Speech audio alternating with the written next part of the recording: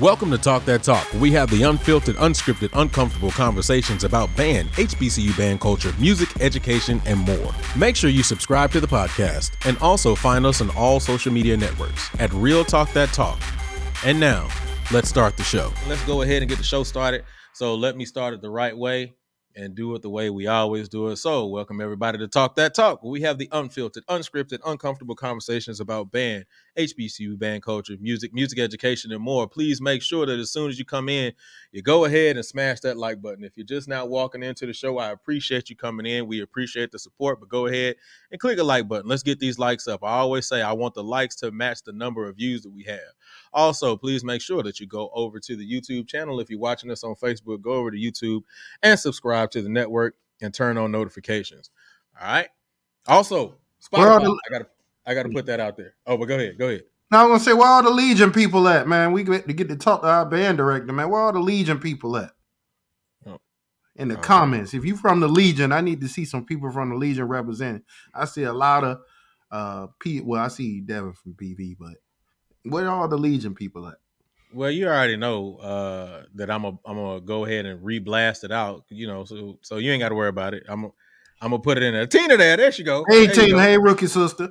Me and Tina grew up together. Y'all already know that's my girl. All right. So also, please make sure, or just remember once again, that we are on Spotify. So if you don't get a chance to catch us right at the beginning, you can catch us on Spotify at Real Talk That Talk. Okay, let's go ahead and kick this thing off. Let's go ahead and get it started. I'm going to actually lead with something that me and you talked about, Rick. Conversation that me and you had, and maybe you can elaborate on it. I know that I can, but I don't think I would do it justice the way that you would do. So let's do it this way. Do we care about Black kids that go to non-Black schools? Do we care about Black kids that go to non-Black schools? Now, Quan is looking at it like, what? All right. So if you want, Rick, can you just elaborate on that for me, please? Yeah, Julian and I were having a conversation, y'all. And it revolved around a couple of things. It revolved around how the lack of recruitment at school, at non-traditional HBCU style schools, right? Like being able to get into some of these schools. Like we always have this conversation about, the HBCU style versus the core style, all these different talks about approach to playing and whatever that may be. There are a lot of Black kids that go to those schools, but very few of our schools go to those people and try to recruit those kids to our program. So that's the first side of it. The other side of it is these kids have been blasted by these people that have no appreciation for our art form, which is show style band. Their band directors, in a lot of instances, I've heard it myself. When I was in high school, my band director told us outright, y'all shouldn't go to Norfolk State. They don't know what they're doing. He actually told us that. And I was an all-state player. I was in everything. I was Virginia Honor Band, all that. And I went to Norfolk State. So it's a two-part, issue. The lack of investment in those kids from those schools, and then the fact that those kids don't get positive affirmation when it comes to what we do as show style bands. So it turns into the two fighting each other. And then for me, I think the last part is, what is important? We sit up here and we are all in this business to try to advocate for what we love. And that's HBCU bands, HBCUs in general, and Black people. That's what we all stand for, right? So at the end of the day, what is important? Is it just, do we just care about the kids we know we can get? Or as directors, are we going to put the investment in, especially at the collegiate level, to go into some of these schools we may not be comfortable in, or we may not, have a relationship per se, and say, hey, those kids can come to my school and make us better. You know, so I wonder that do people just not care about those kids? Exactly, Tina. They pushed us to JMU. Those were the only two schools I applied to: Norfolk State and JMU. I used to listen to JMU tapes in my Walkman, and JMU, big dog. James Madison University, dog. If you ain't never seen their band, go check them out. 450-piece band, blowing the walls down. They were Spirit of JSU, which is Jacksonville State, the JSU everybody knows now. Like they were that back then, you know. So James Madison University, and their band's still great. But so I just raised the question, man: do we care about those kids, or do we only care about kids that do what we do? You know, and that I think that's a lot of the conversation. I think that's a lot of the reason why people get so upset with me, because they know I've done a lot of things on the other side with core style, with drum corps and so forth. So do we care about our people everywhere, or do we only care about the people that do what we do or agree with us? All right, so I know that Rick gave a lot of insight on it, and I know he's still going to answer the actual question. But seeing as he gave the insight, then Quan, you go ahead and kick off the actual answers. All right, so I have to be unfiltered and honest with my answer. In my opinion, from my standpoint, I do feel that we care about all students. But just like you basically expressed, Rick, I do feel like there are band directors on the other side that attended PWIs that have specific stigmas about historical Black colleges that say those things. And then it becomes, excuse my French, but like a pissing competition that my university is better than yours, that my teaching and my studio was better than yours. And they have an experience, you know, the HBCU culture. They don't understand, you know, what we endeavor through. So they just be like, nah, don't go there, you know. And the truth is, to a degree, it's borderline racist, in my opinion. Again, do I feel like every person is like that? No. But from our experiences, it's flat out racist, because you don't know this particular group of people, you don't know that department, but yet and still you assume that they're in this way. I've been on job interviews with fine arts directors that literally said, I don't think Prairie View has a good department. And I was like, well, where do you hear that from? Well, you know, we speak like that amongst our fine arts directors. So if it's happening at that level, then you know damn well it's happening at the secondary level to recruit these people. And then to a degree, like I say, it may not be all band directors, so I don't want to generalize, but I do believe that some of these predominantly white institutions feel like they're the creme de la creme of their particular conference or the band world, so we don't have to recruit. So I don't feel like they're reaching out to for example, I've never had a University of Houston, and I'm just using it for example, not saying that they wouldn't, but they've never knocked on my door and was like, hey, would your kids be interested? When I was living in Louisiana, they never knocked on, you know, at the time, LSU didn't knock on the door and was like, say, would you consider coming here? But it was those people from those HBCUs. And I'm pretty sure my band director was willing to let anyone come through the door. But do we care about non-Black students or all minorities or all people? I do. I do believe we do, because we know how it feels to be rejected or placed, you know, to the side, or even what is the word, perceived that, you know, that we're incapable of competing with our counterparts and other races due to the color of our skin or the area that we grew up at. I do think that's valid. Me personally, do I care for all students? Yes, but I have to be honest with myself.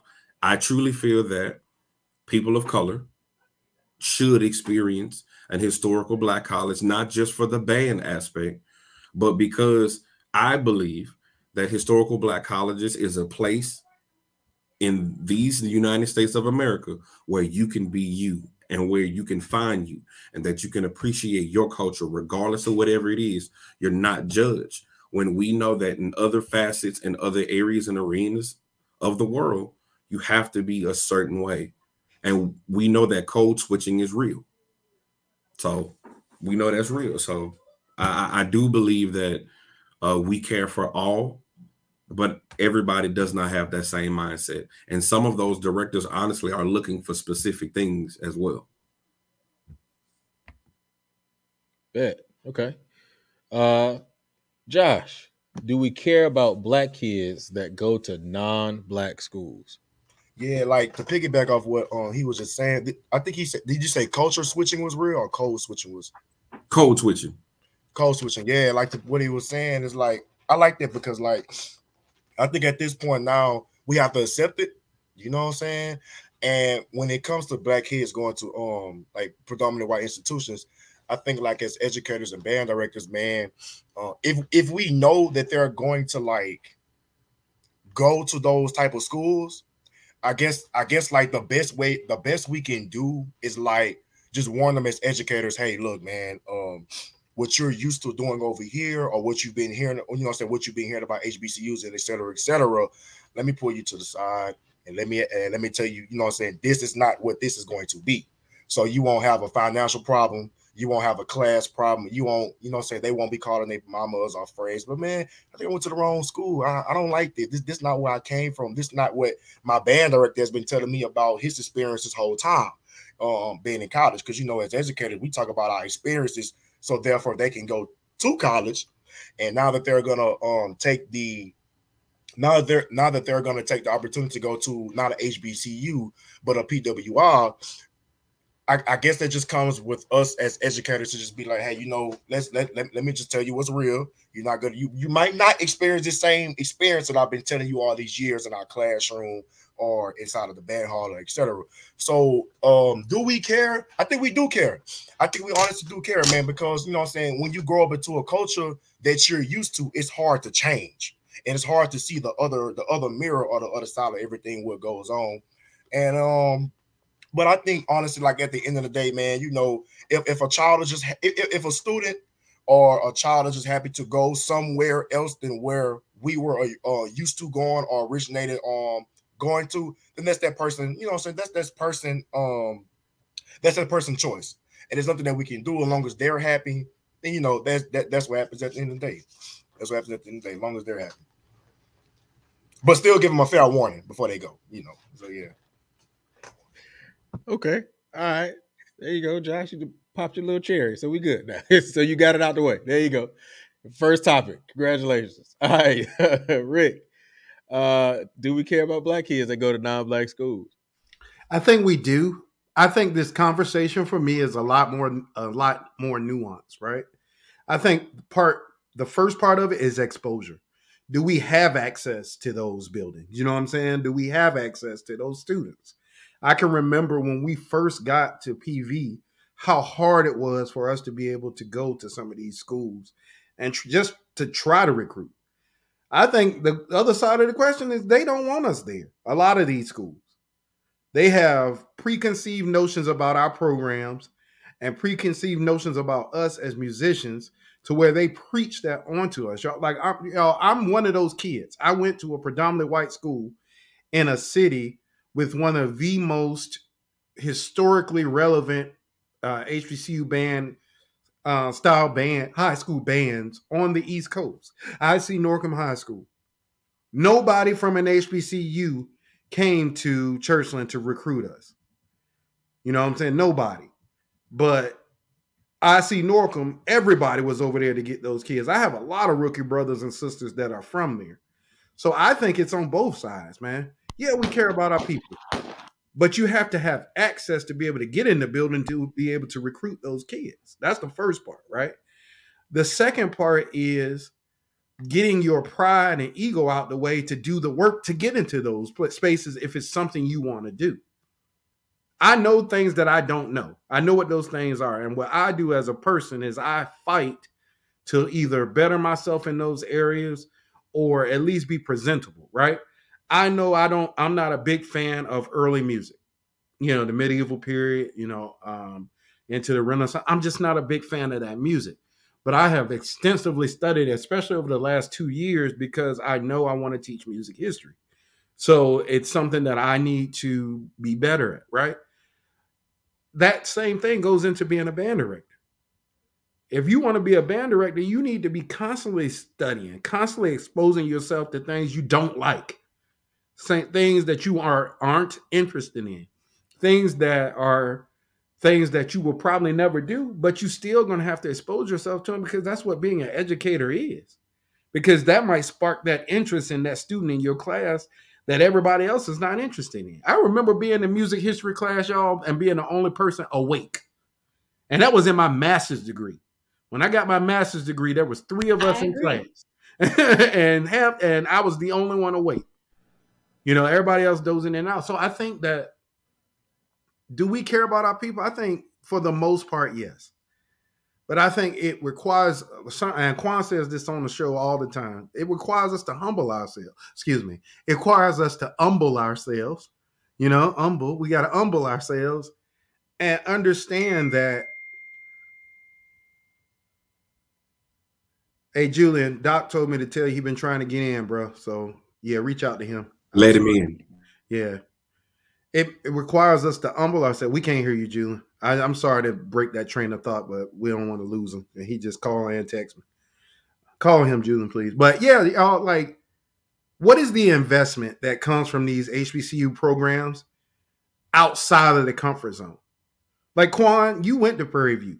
That was the thing that helped us, Quan, when I got there, bro. Was that we said, okay, we know our schools, our base, Jack Yates, SOC up in Dallas, all the Dallas area. We invested major dollars into recruiting in the Dallas area because we knew we got a lot of students from there. Texas Southern had a bigger hold on Houston, but we were still at these, events and stuff, trying to do things to get Houston kids. But we said, okay, what can I do outside of that comfort zone to get the type of students in here that we want? And so we started reaching out to people, like right there at Waller County High School. They wouldn't let PV people in the door at one point. And then I realized, I went over there and I realized that my section leader from Cadets 2001 is the band director at Waller High School. So I called him up and I'm like, bro, let us come talk to these kids. He was like, man, I had no idea you were at Prairie View. I was like, yeah, this is my first year. Let us come talk to the kids. It's that type of thing. Like you said, Quan, people in the city of Houston that wouldn't even, they would take PV student stuff and rip it up if it came across for a job interview because of that same misconception that you're talking about. So I think at the end of the day, y'all, yes, we care about our people, but I think it's the other side too. They have to be, if we're interested in recruiting those kids, they have to be open to saying, okay, it ain't about me. It's about this kid. And it's about this kid's future and this kid's education. And if that's not the number one thing that they thinking about, then hell, man, I don't want to work with somebody that's like that. F them. You know what I'm saying? Like, for real. I don't want F you, the band director, not the kid. And shoot, call the kid on your own, man. Send him a text. Get on Instagram. You know his name. You know what I'm saying? If it's a kid that's in Allstate, go right down that Allstate. Oh, there he go right there. Such and such high school. Do the necessary work to get that kid in your program. So, yeah, it's all about investment. Go ahead, Quan. But I think you said a mouthful in the blessing of like avenues that you have, because you've been on both sides of the spectrum in regards of show style as well as core style. And so you have an avenue, or what's the word I'm looking for? Basically like a gateway to get in certain spaces. A slight advantage is what you're saying. That some of us, we may not. And when you said he was a cadet and you're a cadet, y'all have a sense of relation. So, but the problem is when you don't have that connection of relation, people just go off of assumption. Prime example, we do it and look at what we're fighting against. Prime example, like we joke about, Southern being the kings and whatnot.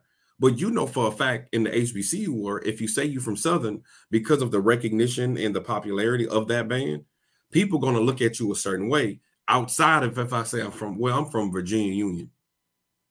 Like they're going to question like a aspect of your expertise when you may be just as good as that individual that's from Southern. So we're fighting against that. Plus, we're fighting the name game. If I say that I graduated from A&M, that's a completely different aspect in the state of Texas from then I'm saying, well, I graduated from Prairie View and I love my school, but that's just the reality of it. And those are the things that we're fighting against. And those individuals on the other side, I think that they care about their students, but I also think they're closed-minded on things that they didn't experience. Like, for example, like your resume stands for its own, Rick, same for Julian. You'll graduate from all three of us. I'll just meeting Joshua, but all three of us are graduates from PWIs. You Texas Tech, Julian. You Rick, you about to do UConn. I went to Adams State. All of those are PWI. So we have two different experiences of HBCU world and PWI. And you know, and I know some individuals from the PWI world, they don't want to understand what's going on in the HBCU world.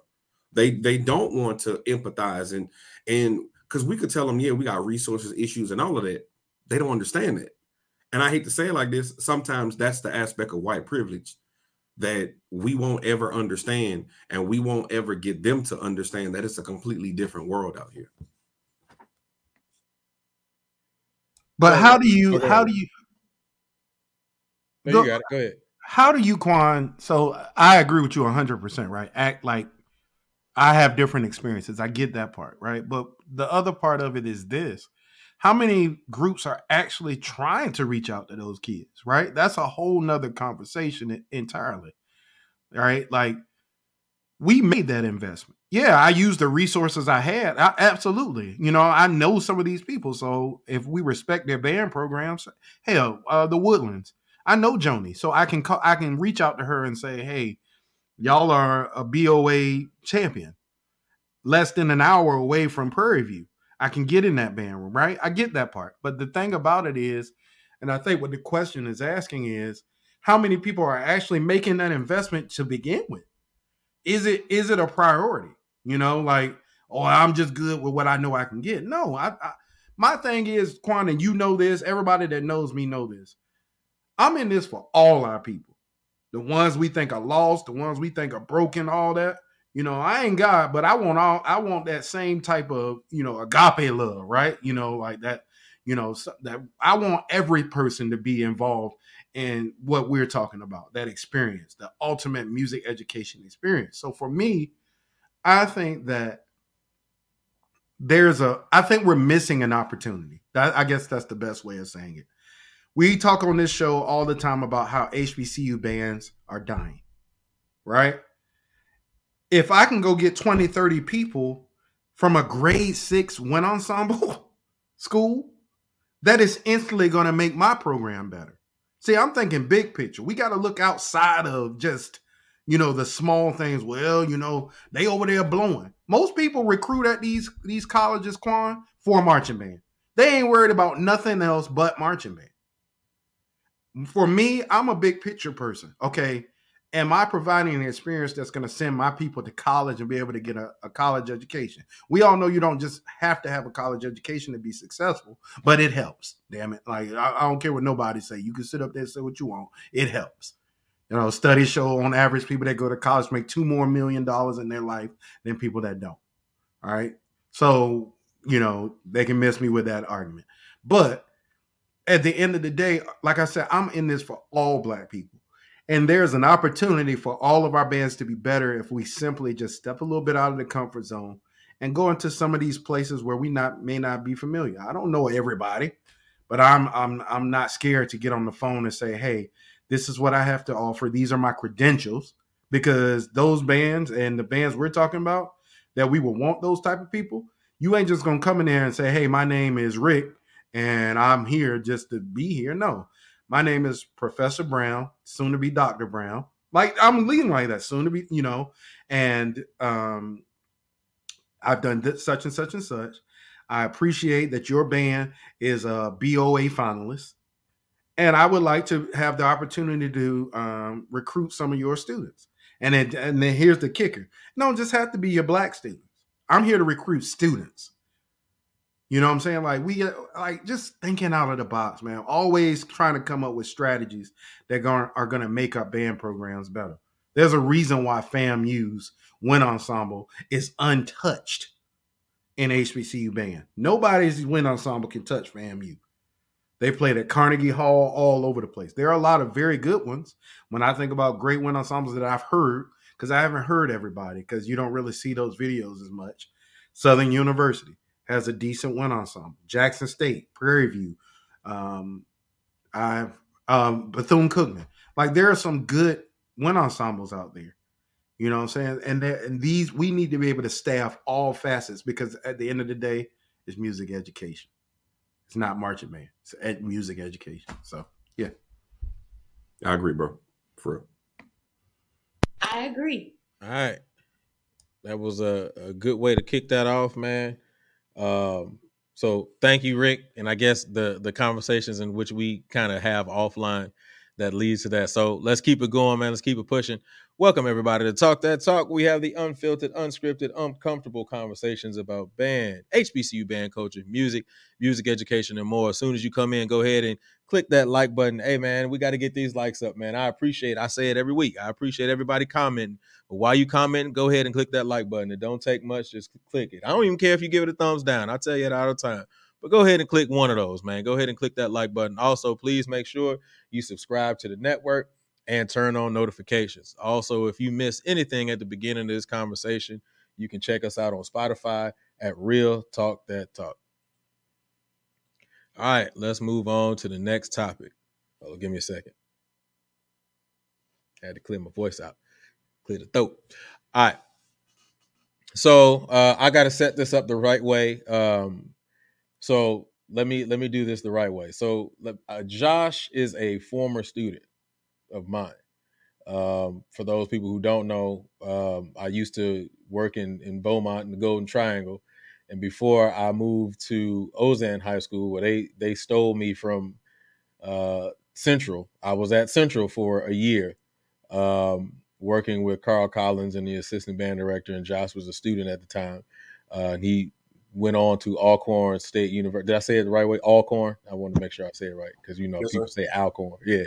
So, but I've been following Josh's career ever since he left Central. And he's become a very influential band director. And so, you know, I wanted to make sure I set that up before I go into the next thing.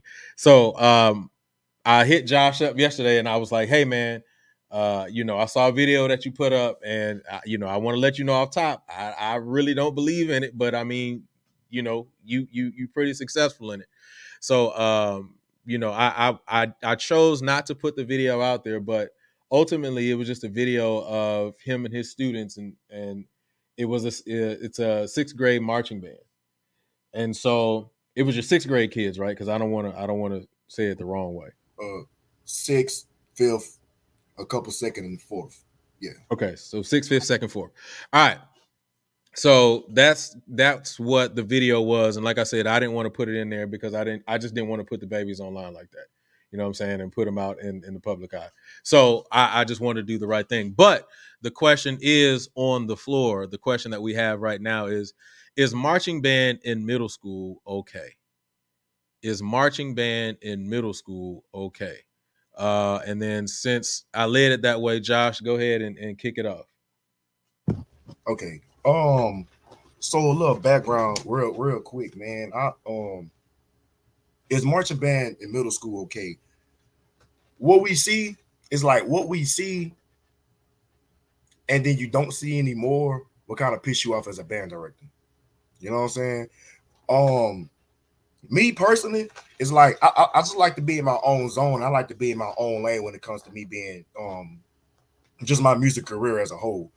I don't really, I don't really like to just follow folks and like what they say what should happen or how everything should go when it comes towards this or that or et cetera in life. I just like to be in my own lane because at the end of the day, when we die, we're gonna be in our own casket. So you might as well go out happy your own way. When I was in Beaumont, like when Mr. Luke was there in Beaumont at that time, middle schools in Beaumont and around those times middle schools has marching band programs, but we wasn't just there. They wasn't just stuck on marching band programs. I promise you, I completely understand how middle school marching band will go south, because what a lot of band directors do nowadays, especially like around my age, is literally just marching band. No concert, no working on basic fundamentals, no anything. Just blow it down and keep it pushing. Well, that's wrong. That's wrong. And then like when you see that, when you mostly see that all over social media, that's the picture that we have of middle school marching bands. You know what I'm saying? I made sure when I came back to Beaumont, because like I tell people all the time, man, my dream is to come back and work at the high school, right? My dream is to come back and work at the high school and be over high school out here one day. But I did realize when I left Central and I went to college, high schools out here became small.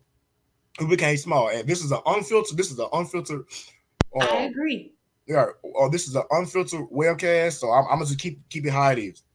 When I was at Central knows that used to at least be 80, 90 deep off the rip. Okay. And at the time it was like 15 on back. Bands was big. I go to college. When I came back, I'm like, damn, like, why is the number shrinking every day? Why is the number shrinking every year? Every year the numbers are shrinking. It goes back to your feeder program. As band directors, one of the main blessings is your feeder program. If you don't have a feeder program, you have to do everything under the sun in order to make your high school band program look like a high school band program. Depending on what your definition of a high school band program is, you know, because like I said, whatever you see is what you would know about the world. So I came back out here to Beaumont and I'm like, damn, what happened? King Middle School don't have a band program no more. Smith Middle School ain't doing nothing. This band ain't doing nothing. Kids just not enjoying band. They're just not enjoying band. I've grown up in Beaumont. I know how it used to be. Why are kids not enjoying band in middle school? So I started thinking to myself, I'm like, what's going to change out here in order to grow the high school band programs? I'm going to keep it real. I'm going to keep it 100. Our high school out here, Beaumont United High School, my middle school is bigger than them. My middle school is bigger than the high school.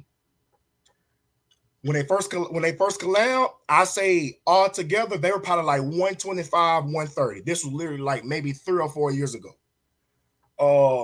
Now the band program, you might got 45 in there. And by 45, 25, 30 of them is woodwinds. So I'm from Beaumont. I'm like, man, what's going on with the high schools out here? Let's go back to the basics. Marching bands in middle school. I said, you know what? Let me go and get the job at a middle school then, because I know how important it is for high school band directors to have a feeder program in order to raise the middle school. I talked to my finance director at that time. His name was oh damn, it's at the tip of my tongue. But my finance director at that time, the rival bands that's out here is Port Arthur Memorial and Beaumont United High School, right? They go at it with each other all the time. Why is it that in our hometown, man, we're just getting outplayed every time when it comes towards our middle school band program? I mean, when it comes to our high school band program, I just feel like us in Beaumont, we take L's every time. Port Arthur has a very good feeder middle school band program out here. And also, I remember a lot of the things that our high school band directors has talked about when it came towards how they wish their recruitment can come in. If high school band directors can literally have a recruitment system to where the ninth graders already kind of adjust to what they have going on and know how the system and the format goes, it makes the high school band director job 10 times more easier. So I just felt like that was my place being a middle school band program. But also, you know, when it comes to a middle school band program, is it okay? Well, you have to build the kids up the correct way. This is my first year at Peach MacArthur. There's never been a band program ever at all, and we're 67 deep. Next year, I literally want to be like 100 and something deep.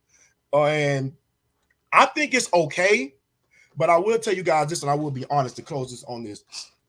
I think it's okay, but one, I guess, backlash that I do get from some people is that, Mr. Robinson, you're going to burn the kids out before they get to high school.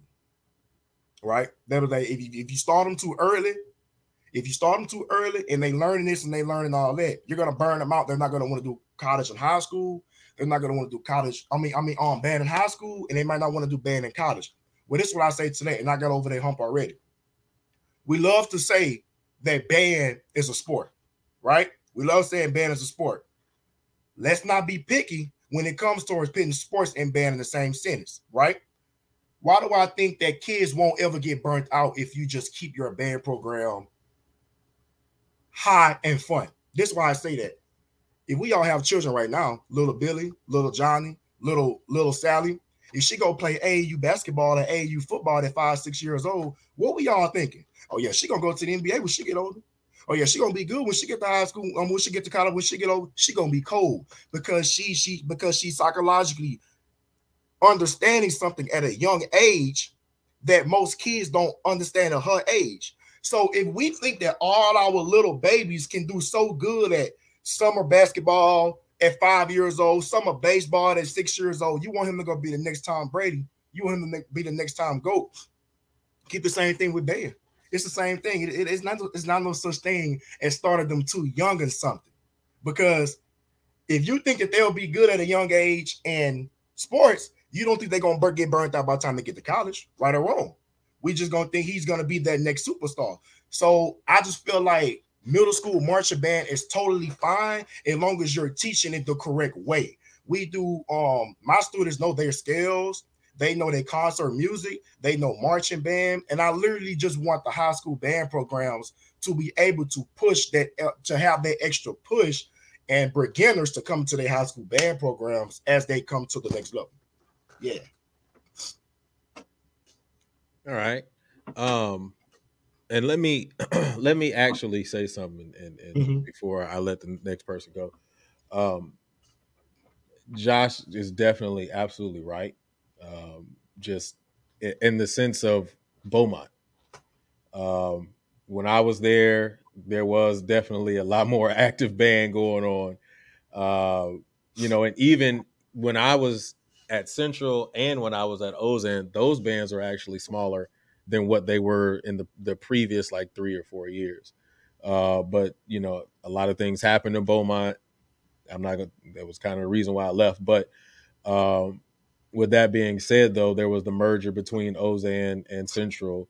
And now I think, if I'm not mistaken, correct me if I'm wrong, Josh, they just had a band director change, I think about a year or so ago at BU, right?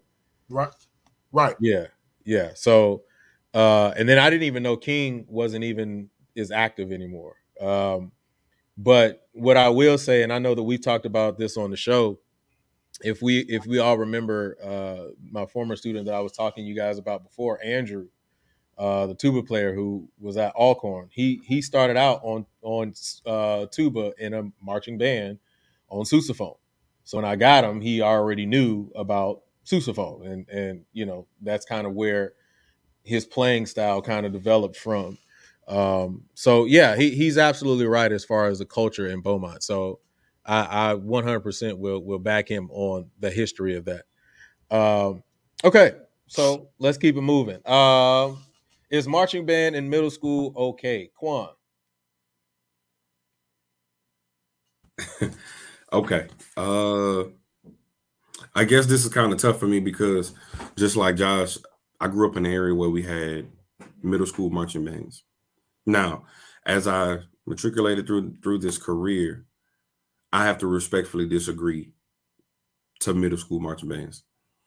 Not that I'm not a fan of it if you're doing it right or whatever your prerogative on how you want to run the band program.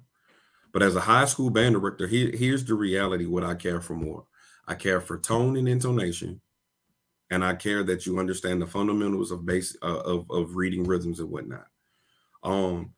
Historically, if you look at a lot of the states that had like adequate middle school, first of all, adequate elementary programs, middle school programs, and then they started marching band in high school, those programs flourished for several years with outstanding players for state, so forth and so on. I remember the very first time I spoke to a band director from Atlanta, and when Southwest DeKalb was in like his prime, I was like, man, like this band is outstanding. Like they could play, they can do this, and technical stuff.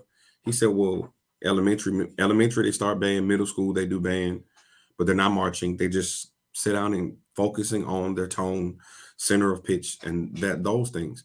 He says nothing for me to teach them how to march. The marching part is easy, but my focus is their playing. You feel what I'm saying? So that's the toss up, because sometimes, and we have to be honest with ourselves, with the middle school aspect, aesthetically, they got to be marching on the same foot. Aesthetically, we have to ensure that from the entertainment part is on point too, because you don't want a product where it's just, half-assed. So in my opinion, if I can teach you to sit down and focus on how to play these scales, focus on the correct embouchure, the correct vowel shaping, the correct articulation. If I can do that from just say, like you said, 2nd grade to 8th grade, it's nothing for me. That is going to it's nothing to pick up your legs, or if you have a horn swing or whatever the case may be. Also, I just have to go on the adverse effect with you, Josh, because what you're stating, in my opinion, is an infrastructure issue. And I stated it before. For example, I think you named King Middle School, and I think it was like 2 or 3 of the high schools you said in Beaumont, right? So I would have to, I guess, to make my determination, I would have to ask, why did those band directors leave? That's number one. How were they, overall teaching their students, and why are those students not going, and how are those schools investing into music so that they can matriculate to Beaumont United? Because correct me if I'm wrong, it's like Beaumont United and it's like Westbrook, right? It's like 2 schools that's in Beaumont. Now, I'm pretty sure that, Westbrook possibly took some hit with numbers just overall. But if you look at the stability of the program, that makes the difference. A lot of the time, bro, when you look at I'm going to use the Houston area, most of these predominantly Black and Hispanic schools have high turnover rates. And most of the time, their feeder programs are non-existent. Most of the time, not all, but most. But if you go to the affluent neighborhood, they have fine arts departments where they literally ensure that these programs are sustainable for years. If you look at, I student taught at, I'm not going to say the name, but I student taught in Fort Bend ISD. The smallest the band has ever been to this day was 175. 3 feeder programs. All of them were like all state, focused on UIL. All he had to do was teach them how to walk, and they were done. But when it came to their music, the head band director went there, and guess what? Here's your music for UIL. As soon as the summertime hit, okay, here's your warm-up package. They had a system. A lot of the time, the predominantly urban schools, we don't have systems in place that could sustain these type of programs. Think about it. If he was the middle school band director, he may be the only band director there. At that middle school, they got 3 on staff. And who was ever the head also works with the high school. And then the high school band director had a relationship with the middle school. So then he did summer camps, and then they knew the guy. They knew his breathing techniques, and they taught that in the middle school so that when he got to high school, he had to reteach it. These are the things that we fail, honestly, from the aspect of in urban areas. We have breakdowns in systems, and that's why I will continue to say we have infrastructure issues and gaps in these programs. Think about it. Like, I have a middle school. My middle school program is only 3 years old, and 1 year was COVID. So I'm recruiting every day from the cafeteria during lunch, just like many other directors that I know. So the question is marching band in middle school okay? Now that I'm a little bit older, let me say this, for me, I would say no. Because I've also seen the aspect where when you have after school drum lines, and that's all the kids want to play, and then they don't want to hop on the horn either. Because little Johnny been playing snare from 6th grade, and he's gotten good in 8th grade. Well, he's going on to play snare when my band may not have the ability to have 12 snares. It's stuff like that that we just have to consider. But if it works for you, hey, bro, keep up the good fight, though. Right. Okay. And I guess because I actually have a personal relationship with the culture in Beaumont, I can kind of help you out just a little bit on some of the questions that you asked. I know Mr. Bryant, God rest his soul, former finance director in Beaumont. When it comes to the infrastructure, well, let me go back. Why people left, right? I know why I left. I left Beaumont at the time because there was an embezzlement situation. Oh yeah. During my time as an educator in Beaumont, there was an embezzlement situation that had took place that had actually rocked the district. And so they were actually letting a lot of people go. And at that time, I was like, I'm not trying to get caught up in that sweep. And a lot of things that were happening financially to a lot of the educators at the time, like even the principal that I had at the time, I got caught up in some mess that actually wasn't his fault. So I know why I left. I can't speak for all the other directors, but at the time I was originally I started out as the assistant at the middle school at Smith Middle School, and then was with Central, and then I was at Ozan for 2 years, and then that happened, and blah blah blah. So I can actually speak to that particular situation. I will say that infrastructure was definitely an issue during that time. I will say that, Quan. I can't deny that. But I mean, there were still some things that could have been better that I remember distinctly as a band director at that time. So just kind of want to give a little context. All right. Rick, is marching band in middle school okay? I'm gonna start here, man. Josh, you brought up Port Arthur. I think you said Port Arthur Memorial. I think you said.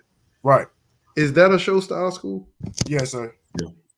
And you said they are waxing Beaumont every year. What, in your opinion, makes them better than Beaumont? Like, what are they doing that's better? I just like to start there. So you have URL numbers, you have the size, and you have engagement with the community. That's literally my top 3 things. What about musically?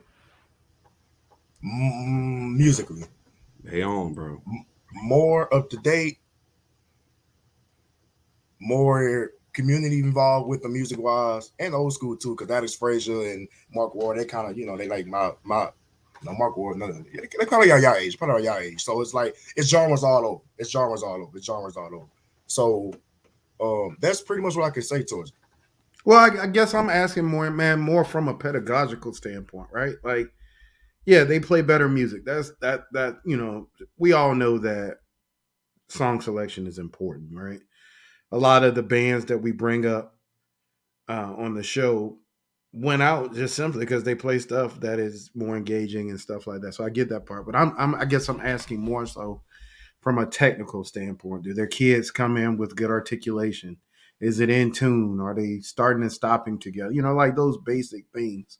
Are they doing that drastically better than Beaumont, or is it simply that they're just playing better music? Like, in your opinion? I say both, because like like I said, I love my city, Beaumont. Don't get me wrong. You know what I'm saying? Like I love all band programs, man. But it's like if you know that it could be better, then it can be better. Right. And I've literally sat in it's like the system that Port Arthur Memorial has over there. Like I've sat with Mr. Frazier and Mr. Mark Ward this past summer, and they put me on game. They give me a lot of gems about everything, that how they do things, how they function. You know what I'm saying? The people that they invite over and everything to help them articulate better and run their band program. Like they had a drum thing with they had a drum practice with Mr. Hart from Southern University, I think for like a week straight or a couple of days. Just small things like that to help the students play better and everything. Yeah. Cool. All right. So I've never heard the video of your band, Josh, so I'm not, I don't have an opinion there as far as what you're doing. From a recruitment standpoint, if that's what people are using middle school band for, I'm all about it, man. Get the kids in the door. The biggest issue I've had when I've heard that is that those young kids are trying to play like the videos that they watch on online. Like, I'm gonna use this as an example, and I know it's a little different. So all my New Orleans people, please don't crucify me in the comments or whatever. But there was a middle school. I remember back when we were in college, there was a middle school. They used to wear uniforms that looked kind of like the Legion. They were like purple and gold, and it was a middle school, and they had a marching band from New Orleans. What is the name? Robin, you in the comments? What is the name of that school from? Is it Saint something? You talking about St. Aug? St. Aug, yeah, St. Aug. Saint. I think it's St. Augustine. Yeah, yeah, St. Aug. St. Aug, yeah. I remember watching those videos, and I remember this from college. I remember saying, "Damn, they sound just like Southern." And I'm wondering how many of those kids actually go on to join, the high school band and go on to Southern. I'm not sure. I guess my issue is there's a lot of things that happens at the middle school level that marching band can be detrimental to, right? I can always tell when a kid has not received proper training for armature development because when I see their faces look like, we used to call it shredded hamburger meat. There's no blood flow, so the lips are all white in the center, and it looks like somebody literally punched them in the face. So with a lip like that, it's very, very difficult to create warm sounds, right? Like people say round sound or whatever that may be for you, right? So that's instantly taken off the table. Secondly, the neglect of woodwind sections. When you have a big marching band like that, people don't want to hear that woodwind sound. They're looking for that aggressive marching band sound. 3, instrumentation, right? Julian and I have talked about this, and I don't know if it's going to be a topic, so I don't want to go too much into it. But certain instruments are hurting in our bands. You go across the country, how many actual French horn players do you know that go to these HBCU style programs? Oboe players. Donnie was one of the first people I knew at PV that was an actual oboe player in high school. But he also played trumpet. He marched trumpet in the marching band, right? He had to pick up another instrument from his major instrument. So instrumentation. You talked about song selection. All of that's cool. Why can't we do all those things that make it fun in a way that is still teaching developmental things? It takes on average 2 to 3 years to develop the armature to the level to play with the volume that we're asking these kids to play with. 2 to 3 years. We got babies out there trying to blow like they see on TV. And I don't know if a lot of these instructors are telling these kids that there's an actual specific way that Southern is able to make that volume. Some of those kids, grew up in wherever they grew up and been playing trumpet or whatever they play for, 6, 7, 8 years, So I have a lot of concerns about it. I'm not going to give a yay or nay. It's bad. It's good. If it's like you said, Josh, if it's taught in a way where you're still hitting the fundamentals, man, go for it. Have a good time. You out there, somebody comes in early, you cut that off. Everybody, make sure you take the appropriate breath all the way through the last 16th note, and then instantly turn the air around, come in. Like those type of corrections, I'm all for it. Hey guys, that's not the right timbre. All right, you can play fortissimo without having to play with a bright, nasty sound. Like those type of comments, I'm all for it. But I don't ever see that happen. And I'm not going to say it doesn't happen because I don't know. I'm not going to sit up here and be a judge. All people from what I've seen, but the videos I've seen haven't been promising. It's been more damaging than it is helpful. from a recruitment standpoint, I'm sure it is fun. I'm sure the kids have a good old time. The fact of the matter is sometimes we got, and I said it on the show and it made people mad. I don't care. I'm going to say it again. Sometimes just because something is fun, that don't mean that you put everything else aside that's not fun. You know what I'm saying? Like at the end of the day, we're trying to build great musicians. We're not trying to build marching band people. When Mr. Hopkins goes out to recruit, Mr. Hopkins ain't up there saying, "Hey, bro, hey, play that. I like it like that, or that rub you to." Like, he ain't saying that. He's saying, "Okay, play me 2 etudes," and that's another conversation we can have. Band directors, teach your kids how to audition for a college, because it's embarrassing when you show up and you got Big Pookie on the bass drum, and all he can do is just beat the hell out that bass drum and can't do nothing else for the audition. And then expecting a $5,000, $6,000, $7,000, $8,000 per semester scholarship. Like, come on, why the dude gotta be named Big Pookie? Hey, because they use oh, Big Quan. So yeah, man, I think that if done the right way, cool. But we don't always see that. So I'll end there, man. I don't want to be long-winded. Yep.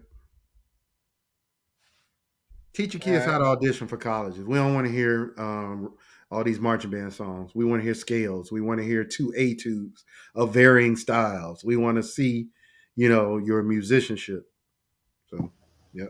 Right, yeah, and that's one thing that I make sure that we go over too, man. We go like I tell my kids all the time. Every scale and every chromatic scale is going to unlock another song, and until we get that, then we'll go to another song and et cetera, et cetera. So, like I was saying, I know a lot of band directors who, they'll just teach them the wrong way. Let's just crank up. No, not crank up, but let's just play loud and just play, et cetera. But we do a lot of basic fundamentals. Like that's literally what we based off that. That's literally our breadwinner. We based off our fundamentals a lot. Like I teach my snare drummers how to do all their rudiments. My summer players, even though they play summers, because I know as a summer player, you have to know your rudiments too. So I make sure they know that. And like I know one of the main people that I've talked to at Alcorn, we had a drumline competition one time. And what made me like just have that visual is when I saw the Rooster Music for the first time in my life. And like when I saw the Rooster Music, I was like, okay, all these kids sitting up here, they young, but they know their skills, they know their rudiments, they know et cetera, just like the high schools are, et cetera. So that's kind of where I got that format from, to like who can I be towards a middle school band director too? Because not only that they're playing just music, they know their basic fundamentals to everything. And et cetera. So yeah, man, I'm teaching. Yeah. We learn a lot of basic fundamentals in everything that we do too. Yeah. Yeah, keep that up, bro. Oh, go ahead. Yeah, I was gonna say keep that up, bro. Because at the end of the day, right, it's not about us. It's about them. It's about the service that we provide them. The thing that we don't talk about enough is as band directors, yeah, we're mama, daddy, everything else. But we also provide a service. We are customer service people. And that is what gets people in your band, is having an experience that people feel like they belong to, right? Yeah, it's going to be hard. Doing marching band is hard. Sorry. All you parents out there that want to take your kids out of practice because they got to go have dinner with grandma or something like that, all that's doing is hurting, the whole. We got to start thinking about everybody, not just ourselves, but at the end of the day, a well-rounded music education comes with embouchure development and everything else. And if those kids can't do what we need them to do, then we're doing those kids a disservice. So that's it. Is it fair to say, Josh, that we may have a very, very bad perception of what is actually going on when there are middle school marching bands? Like we are just misconstruing all of those things? No, it's not bad because if you see it, if you see it done wrong the first time, then that's what we got to run with, especially social media. If we seen that happen with our own 2 eyes and that just was not going pleasant, it's hard to believe.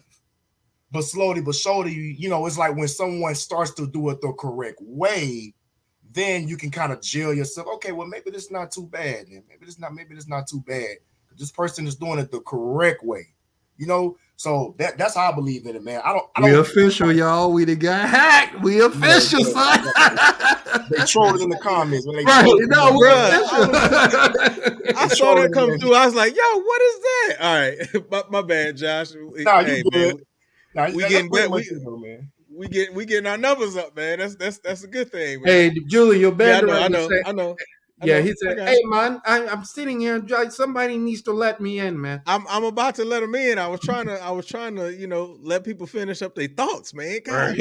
I'm just telling you what the boss said. I'm trying to run the show the right way, bro. You know what I'm saying? We didn't even introduce Hop in the building, man. Right. So we got to give it up for Hop, bro. Like Hop that came in here, man. He got his little D-side joint on. I never got one, but it's all good. Let's give it up for Hop, man. He the walk in the building. So let's love for Hop. Appreciate y'all fellas for having me, man. Thanks for having me. Yeah, young fella. Yeah, bro. All right, and also let me go ahead and bring into the chat room my band director, Rick's band director, a legend in the game, Dr. O'Neal Sanford. Who is that young fella right there, man? Hey, what's up, man? There you go, man. We got everybody in here, man. Doc, you got it straight, man. I'm glad. Yeah, man, it only took me an hour to put it together. Be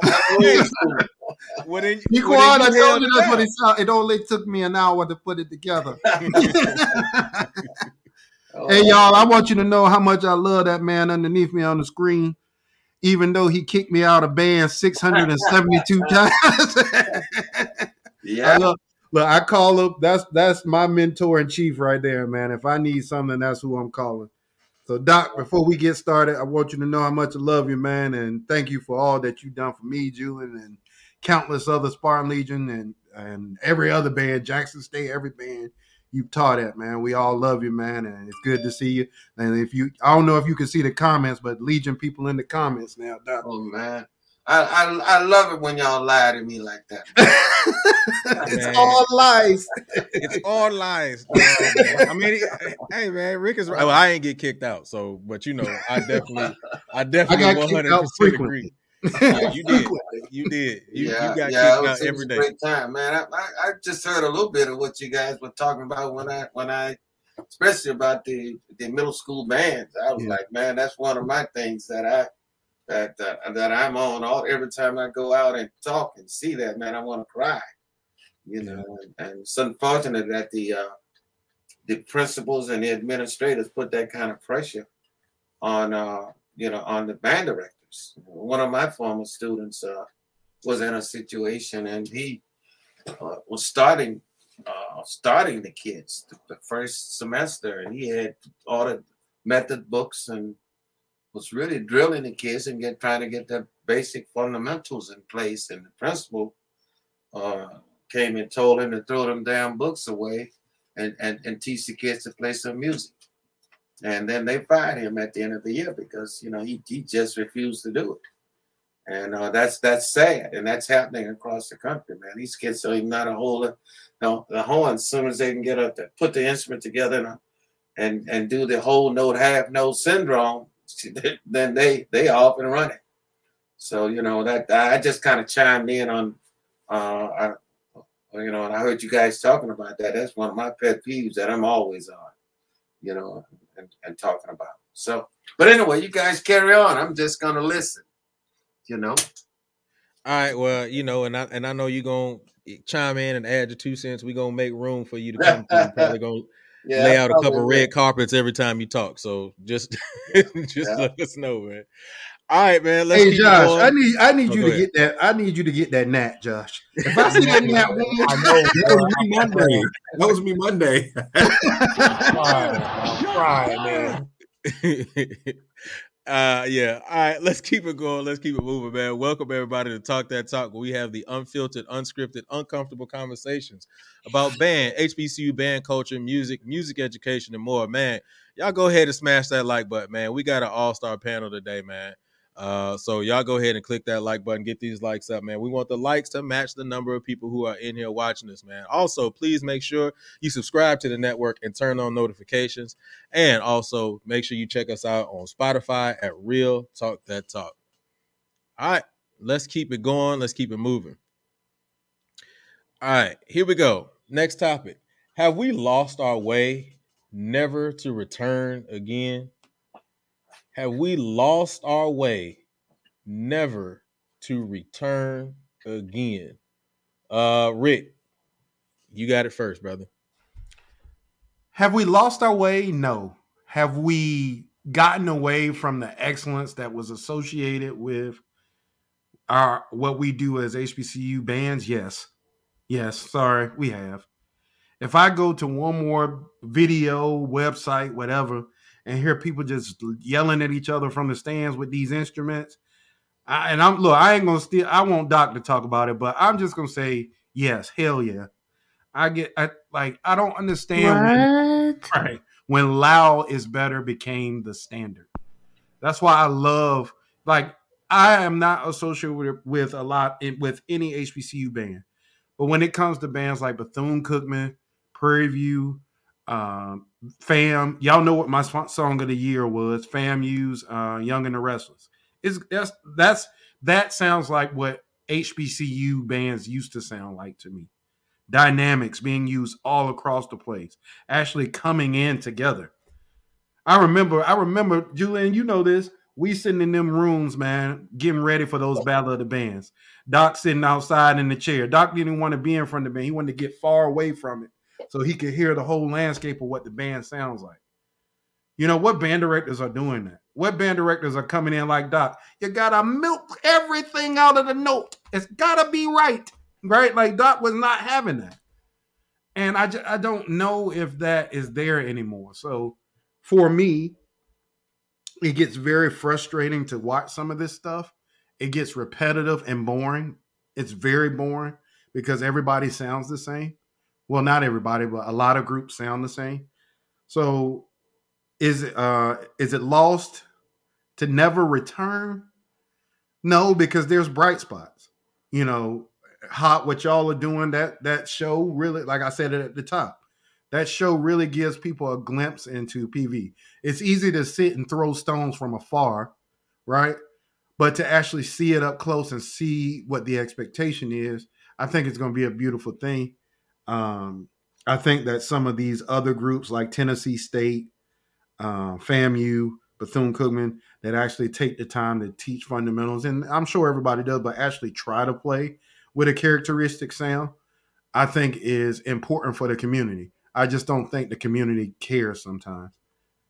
I think that if it's not those loud rap songs hitting them rap daddies in the fifth every single week, you know, then at the end of the day, people just don't care. And I think it's sad and tragic, man. So do I think it's broken? Go ahead, Doc. Go ahead. The audience and the people have to be taught. Yeah. They have to be taught to appreciate, you know, what it's all about. I remember that from being back at Mississippi Valley State College. Yeah. Back in the day, Mississippi Valley State College was one of the first drum and bugle corps style bands in the country, and it was all about music, man.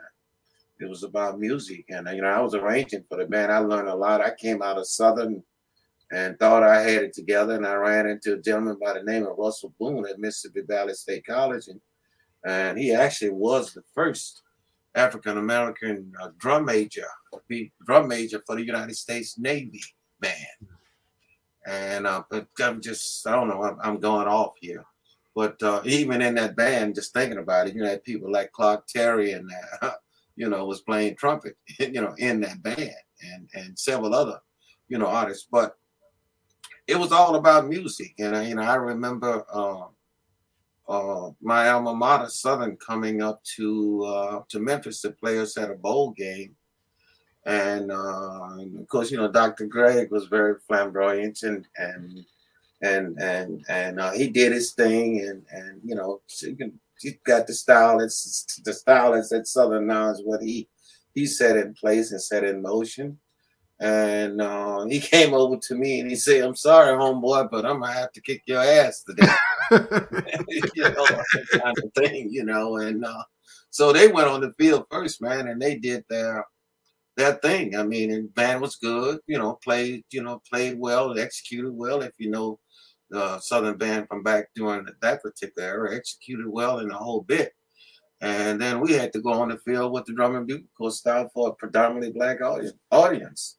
And we went on the field and we played and performed. And at the end of the performance, nobody was jumping up and down and screaming.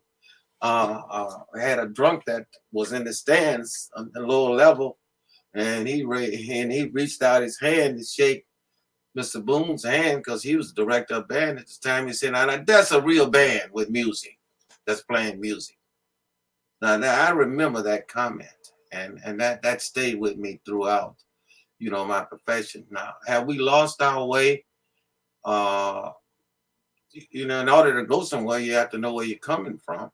You have to be from somewhere to know. So if you're not taught what it's supposed to be, then it's there. The biggest problem is that we as HBCU colleges and universities are not preparing our directors to be able to compete in the global job market. In other words, you're going to have some kind of knowledge. I agree. There are only so many Southerners and FAMUs and HBCU bands where our kids going to go. They're at the city schools. I remember we used to be 48 high schools in the city of Detroit. Now you'd be lucky to find 10 high school band programs, in the inner cities. So, the band programs are cutting back where, majority of our, young blacks are. And so, but we've got to prepare our students as college directors. We have to prepare our students to be able to go out and compete in that global market. So we're going to have to try to teach them there. And if they're not taught there, where are they going to learn it? It's nowhere. It's nowhere for them to go. So that's another thing that I'm on, and we talk about it quite a bit at our HBCU National Band Directors Consortium that we've been had it for 17 years. Of course, the pandemic shut everything down for the last 2 years, and we're going to crank up again this coming March 22nd through the 26th down in Atlanta. And when we get our directors and our young music educators, in the room, I'm pounding them about, being prepared, about preparing your graduates to do what? To be able to compete in the global job market. If we don't, then we're going to go out of business. Now, like I said, now I'm going to shut up. The problem is that our many of the directors that are out there came from programs where they don't know what a good sound is and a quality sound is. And I have been to too many rehearsals and where the band directors are actually teaching the bands. They practice on how to play loud. Now, I had never had a rehearsal where you practice how to play loud.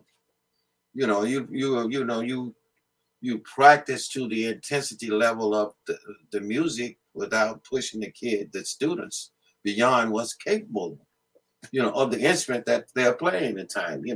My whole thing is to walk in a room and see and look at a score and see them write on an F horn, or E above the staff, or A concert above the staff. How many players can actually get up there and do something with that? And actually make it happen. So it's I don't know the answer to the questions. Have we lost our way? Well, like I said, in order to go somewhere, you have to know where you come from.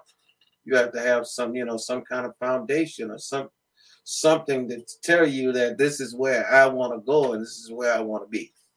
And this is where I need to be. So if you don't know, you're ignorant, then what? You can't teach it. So I'm going to shut up for a minute and let somebody else talk. All right, Doc. Hey, man, that's all knowledge there. So we taking it all in. We getting fed right now. So you're giving us a whole bunch of a game right now. So we appreciate it regardless. All right, Quan, have we lost our way, never to return again? Bro, how you gonna have me go after Doc, bro? You got some big shoes to fill, brother. Well, out of respect for him, I have to concede to him, and I think that's maybe some of our issue. We do have to, listen to the elders or the, in our terms, the OGs for for what has transpired before. I do think when you speak about have we lost our way, first we have to determine what was the way prior to. Like what was that thing? I do believe that, like we've stated on the show, prior to the Robert Champion incident, more bands had identities, in my opinion. So is that the way are we going to return? And so that's my question overall. What does the previous way look like? That's number one. And then number two, the reality of it is evolution has to happen for anything. Music is not the same. So how can we bring, and I think the movie Drumline honestly had the best metaphor or examples of how, Dr. Lee, his mindset was Earth, Wind, and Fire, so forth and so on.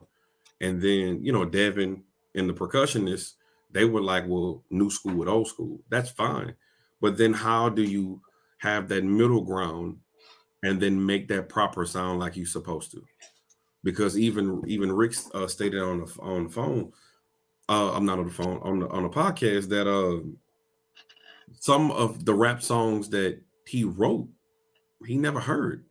So he was intentional in listening to his students, but yet and still we're going to sound like this.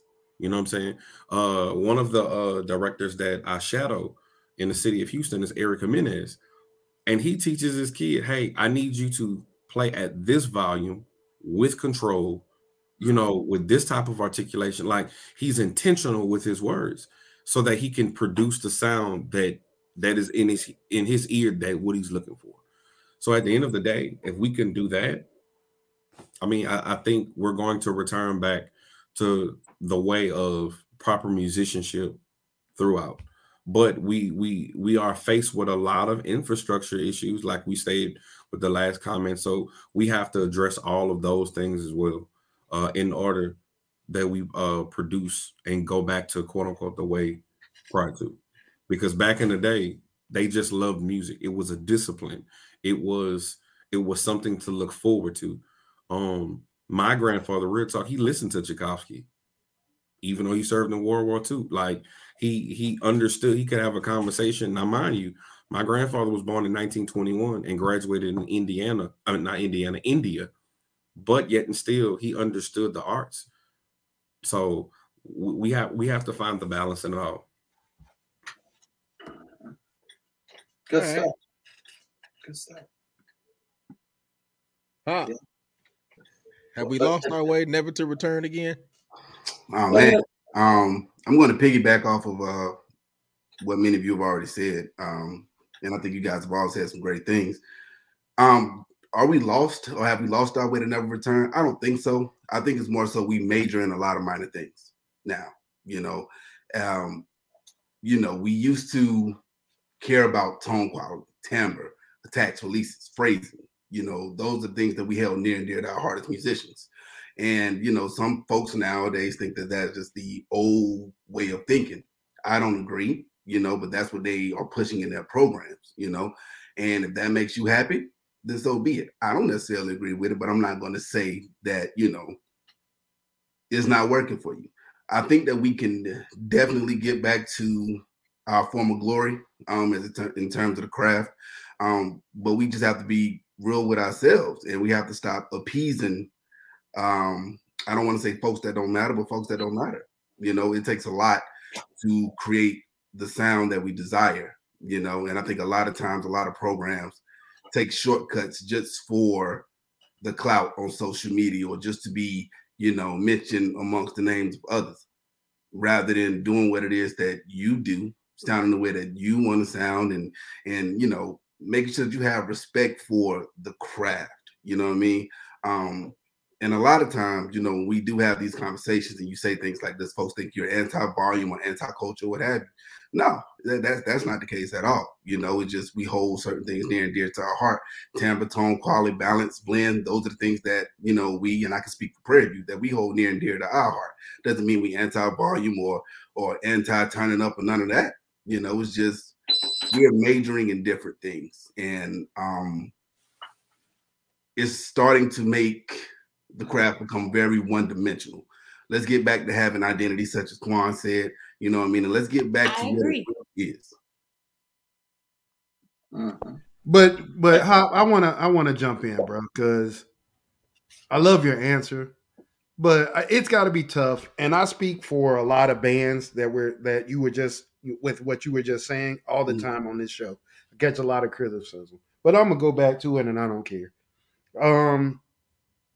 Last year, PV put out a video with y'all in the stadium playing through like 4 or 5 songs. All right, sound amazing. The band was great. People got online and commenced to say, "Oh, PV was in the studio," or this or that. They couldn't give you the credit for just sounding good. They had to justify the reason why you sound good to keep their other bands in their mind better than you. Other bands started putting out videos that weren't great, some of whom were reading sheet music in the video. There wasn't one comment, not one, other than how great the arrangement was. And the great arrangement was fine, right? I think my biggest issue with it is we are at a point. The reason why I say that it feels like we have been lost is because we're at a point now where a band can be excellent and people will justify why they're not excellent to keep the band that they love ahead of that band. We can't even show appreciation to bands or schools we didn't go to because it's like the internet thing. We have to let everybody know I'm loyal to Say It University. And that's happened with it ain't just y'all, it's other schools too, right? Like some of these smaller bands. Some of these smaller bands like Kentucky State got a lot of credit in the community this year. You know, which doesn't normally happen. So I think my frustration, and Doc, you can jump in, you and Hot Man, is that the standard, right? Like this is a craft, y'all. Like people don't look at music anymore or the band community. No, let me take that back. Band heads don't look at this as an art form and a craft and a profession, right? Like that's the part that's missing. Yeah, it's fun. Yeah, it's meant to rouse the audience. It's entertainment. But at the end of the day, music is music. I say it all the time on this show. A concert effing tune is a concert effing tune no matter what the hell band you are in this whole world. If I go to India, to go with Quan's granddaddy, and over in India when he was in high school, then a concert elf over there is the same concert elf over here. You know, you got microtones. We can get all technical and stuff later. But at the end of the day, we can't even be real with one another and appreciate other bands if they're not that band that we quote unquote call the best. And I think that's my biggest frustration. I know, you know, go ahead, man. I'll get out the way. Go ahead. Before anybody says anything or comments on what you said, one of the things that I was just thinking about as you were talking was we got to define who's the biggest voice, right? Because you said the band head community, and Mario has said this on the show before. The band head community used to be us. We're not the band head community anymore. Right. The band head community is that dude who works at Burger King that played fourth trombone in the grits. Or didn't march. Or didn't march in a band at all. But they're able to dictate what's good and what's not. You know what I'm saying? So we have to also look at it from that perspective as well. Who is the one who's dictating, you know, what's good, what's not, you know, what is a quality sound versus, you know, what is not. So yeah. Yeah, just to chime in on that. Back in the day, each band could be identified by, you know, their sound, what they sound like. I mean, that's something that we worked on at Paul Adams and I worked on, and Dr. Zach, all of us worked on. When you hear the Norfolk State Band, we want people to know that this is Norfolk State. You can turn your back. This is Norfolk State. That was our attitude, and that's what we worked, you know, to do. But back in the day, FAMU was it. Now, remember this, guys. Most of those guys, Dr. Foster, and Strong at Arkansas Pine Bluff, and Carson at North Carolina, with North Carolina A&T, those guys, most of them went to the Army. When they came back, they had to go get their master's degrees. Well, our HBCUs programs were not giving master's degrees. back in the day. Nobody was in the HBCU. So when they came back, they had that GI fellowships, where they go to school. They went to school up north. They went up to Michigan State and Northwestern and all those uniforms, all of those places. Once they got there, they were exposed to a whole nother world and a style. And each one of those guys, Thomas Lyle at Alabama A&M, they adopted styles and brought them back to their schools. And each one of the bands had a unique style. When you heard Southern was more a copy of what Michigan sound like. Dr. Foster was kind of like that. He went off on his own and did his thing, but still with that concert sound. I was blown away the first time I heard them as a freshman. And then you look at Jackson State. Jackson State was a band that just swing. Man, they played, that band was a trumpet player and a great trumpet player and big band. And when that band hit the field, man, they'd be popping. And I remember hearing that. And then you go to Tennessee State, Greer. He went up north somewhere and got his degree. Came back, his thing was more concert oriented, kind of aristocratic, if you will, and probably where the name came from. But they was standing still and play Toccata and Fugue, man, and blow, drunk's mind in the stand because of what? The timbre and and the sound of the band. And so each one of those bands had their own style. But I can tell you, now what I hear is 80% of the bands, with including there are a couple of small bands that are really good. You can't overlook a band like Alabama A&M. They're doing some real teaching over at Alabama A&M. They don't have a big band, but that band plays with good quality. And Rick mentioned, Prairie View, and I'm a little biased when it comes to that Prairie View, and then you got FAMU. They are unique, but there are not a lot of bands. Most of them you can do what? Sound the same way, and that is what? Loud. With no quality. And we've been fed now. The marching band in HBCU schools, are very important. And I don't think we need to change that function. It's a different, people gonna go get hot dogs on you if you don't play the kind of music that we play. Nothing wrong with it, but you still have to do it with good quality and good tone quality and taste and phrasing and balance and arrangements. Not 5 octaves gone and a bass line and then everybody else holding whole notes and half notes, the whole note, half note syndrome, and then blastissimo. That's the bottom line. So we've got it. What you guys are doing here now, it's great. You got to talk about it. So you got to do something about it when you get in a position to do something about it, because you're gonna get the pressure, from your fans, which they don't know. You have to train them. The fans down at FAM, when FAM stood still and played a ballad, man, Tennessee stood still and played a ballad. They appreciated it because what? They trained the audience. They train the audience to learn and appreciate. They may not know, why the band is sounding like. Some of them didn't even know what a double French horn was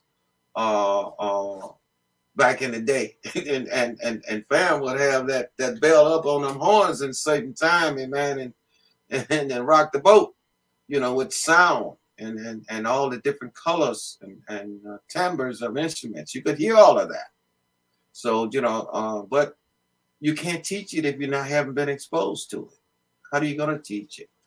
Do you go back and listen to, what's that? It's a whole different instrumentation, a whole different, time. But the good basic fundamentals of music will get it done for you. Dynamics, musical style and interpretation, phrasing, all of those things that we were taught in school, they work.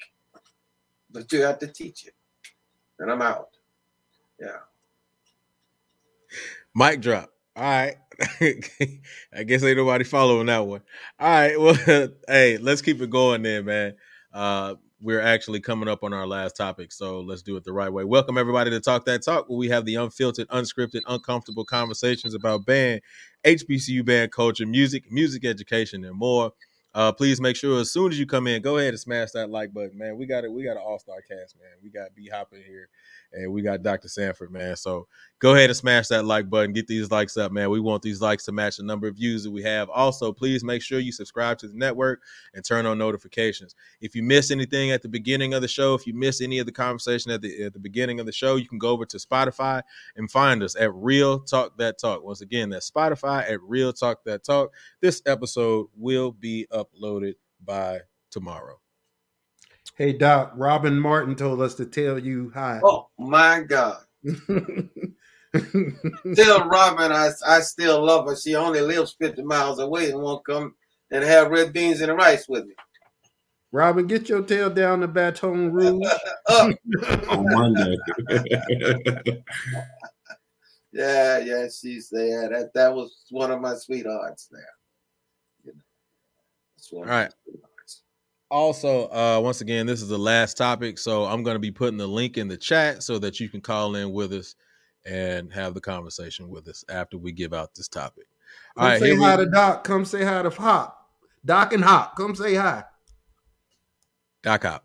All right, here we go. Let's go with the last topic. Have we disregarded the greats? Have we disregarded the greats? Hop. Have we disregarded it? Who is we? The culture, the new age. We the blacks. There we go. The new age culture. I don't think that it's intentional, but I believe that, like I said, with us, and I say us because we are of the culture. With the vast majority, like I said, majoring in minor things is an absolute disregard to all the things that they've instilled in many of us. We just throw it by the wayside for the sake of getting those quick claps. We've lost the self-discipline of actually getting in there and doing the work, working on that tempo, working on that phrase, and working on that balance. A lot of people, they do the loud thing because, let's just be real about it. It's pretty easy to do, but it's hard, to play them 4-bar phrases. It's hard, to make sure that you're playing across the bar. It's hard to make sure that you're listening for the melody at all times. It's hard to make sure that your horn sounds like its intended purpose, but that's where the work comes in. And by taking those shortcuts, I think, inadvertently, the disrespect is there, and we have to get back to that, we have to get back to that. That's where the identity is, and that's where the musicianship is. And I'm gonna stop talking before I say stuff. You good? Well, I'm old enough to say any damn thing I want to say. To go for it. Well, go ahead, then, Doc. I really don't, care what anybody think, but no, I'm gonna just listen to the other guys, and then I'll make some comments, and then I've got to go and eat. Yeah. Food is definitely important. Quan, have we disregarded the greats? In my opinion, yes. I'll just get straight to it. Yes. And I feel that we disregard the greats now because, kind of like what Rick was saying earlier, we disregard specific greats because we feel like if we applaud another great, then we're being disloyal to another great. In my opinion, like Dr. Sanford said, like, we don't know really the history. I'm pretty sure, like, honestly, what I see now, marching band in the HBCU, well, we've turned low-key into gang culture, like, to a degree. We turned it to gang culture. Instead of, Prairie View or Southern, we turned it into Christian Blues, we're top. When, honestly, it's just, you can appreciate musicianship across the bar. I'm pretty sure, real talk, Dr. Greggs and Prof. Edwards were cool. They both were frat brothers. Like, they weren't beefing. You know what I'm saying? I'm pretty sure Dr. William P. Foster was, friends with the band director at Alabama State.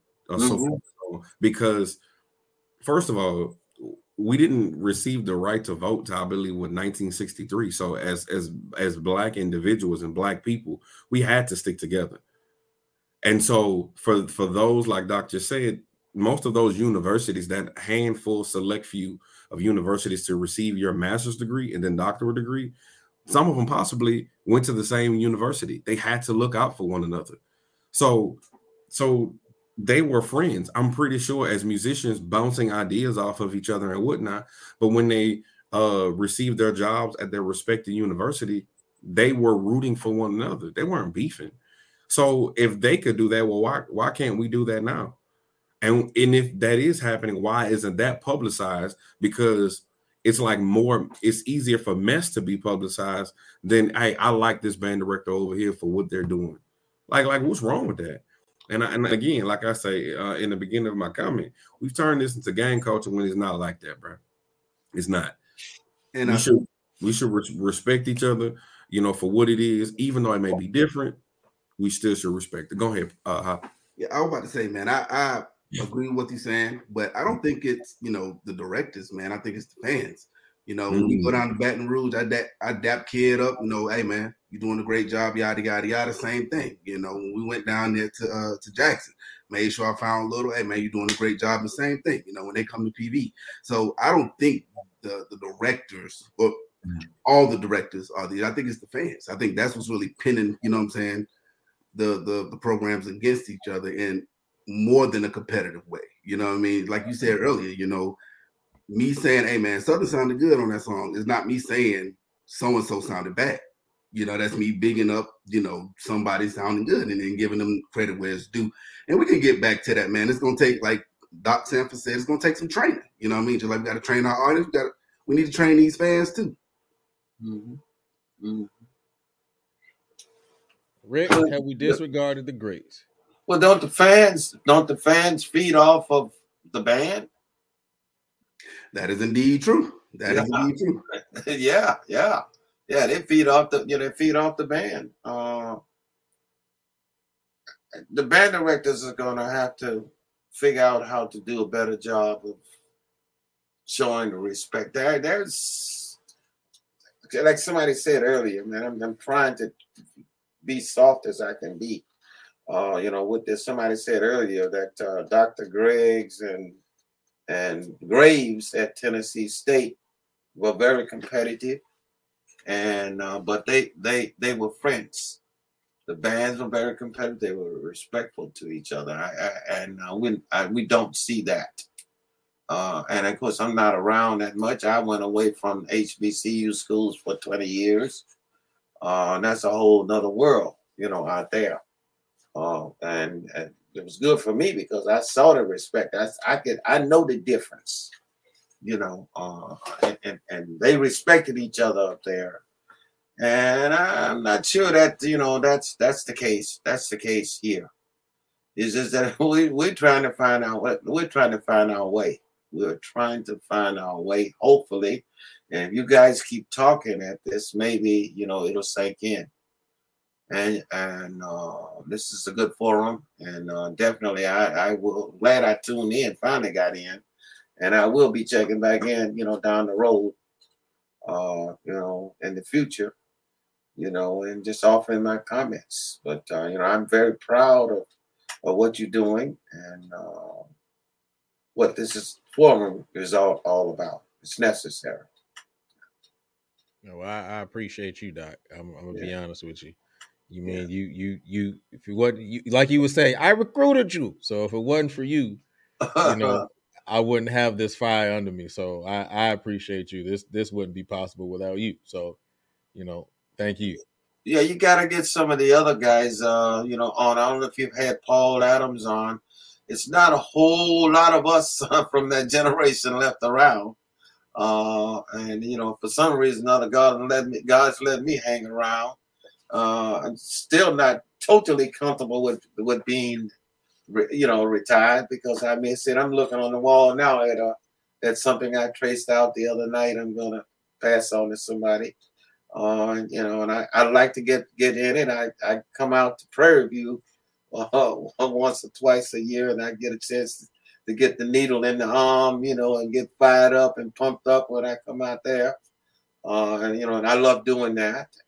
I miss band, you know, because I did it for 50 years and I miss it a lot. But you know, I've been keeping it alive and going forward because, you know, the Conn-Selmer Company, I get a chance to go out and do professional development workshops. Some are not fun to do, because when you walk in the band room and see the band room, you know what the band is going to sound like before you play any notes. So you guys keep on keeping on with this forum, and I strongly recommend that you know, invite, you know, Paul Adams, you know, to come. It's not, like I said, it's not that many. Paul Adams and you may be able to get Dr. Greg on. I mean, not Dr. Greg, Ed Graves, you know, to come and you know, and join in on the set. That would be great. Hal Horton, you know, Virginia State. Everybody know that name, or you should know that name. Hal Horton is still around, and there's still a few more guys around. That's so you can kind of reach back in your history. But we're doing that now, trying to put the history together of all the band programs with our organization, and hopefully this year we should be on point with knowing who was the first band director at Southern. And it wasn't Dr. Greg, and it wasn't even T. Leroy Davis. It was someone else. But the students at Southern don't even know that, you know, because the band directors may not know, and it's not their fault. It's just that everybody thinks that the Southern band started from Dr. Greg. It didn't start from Dr. Greg.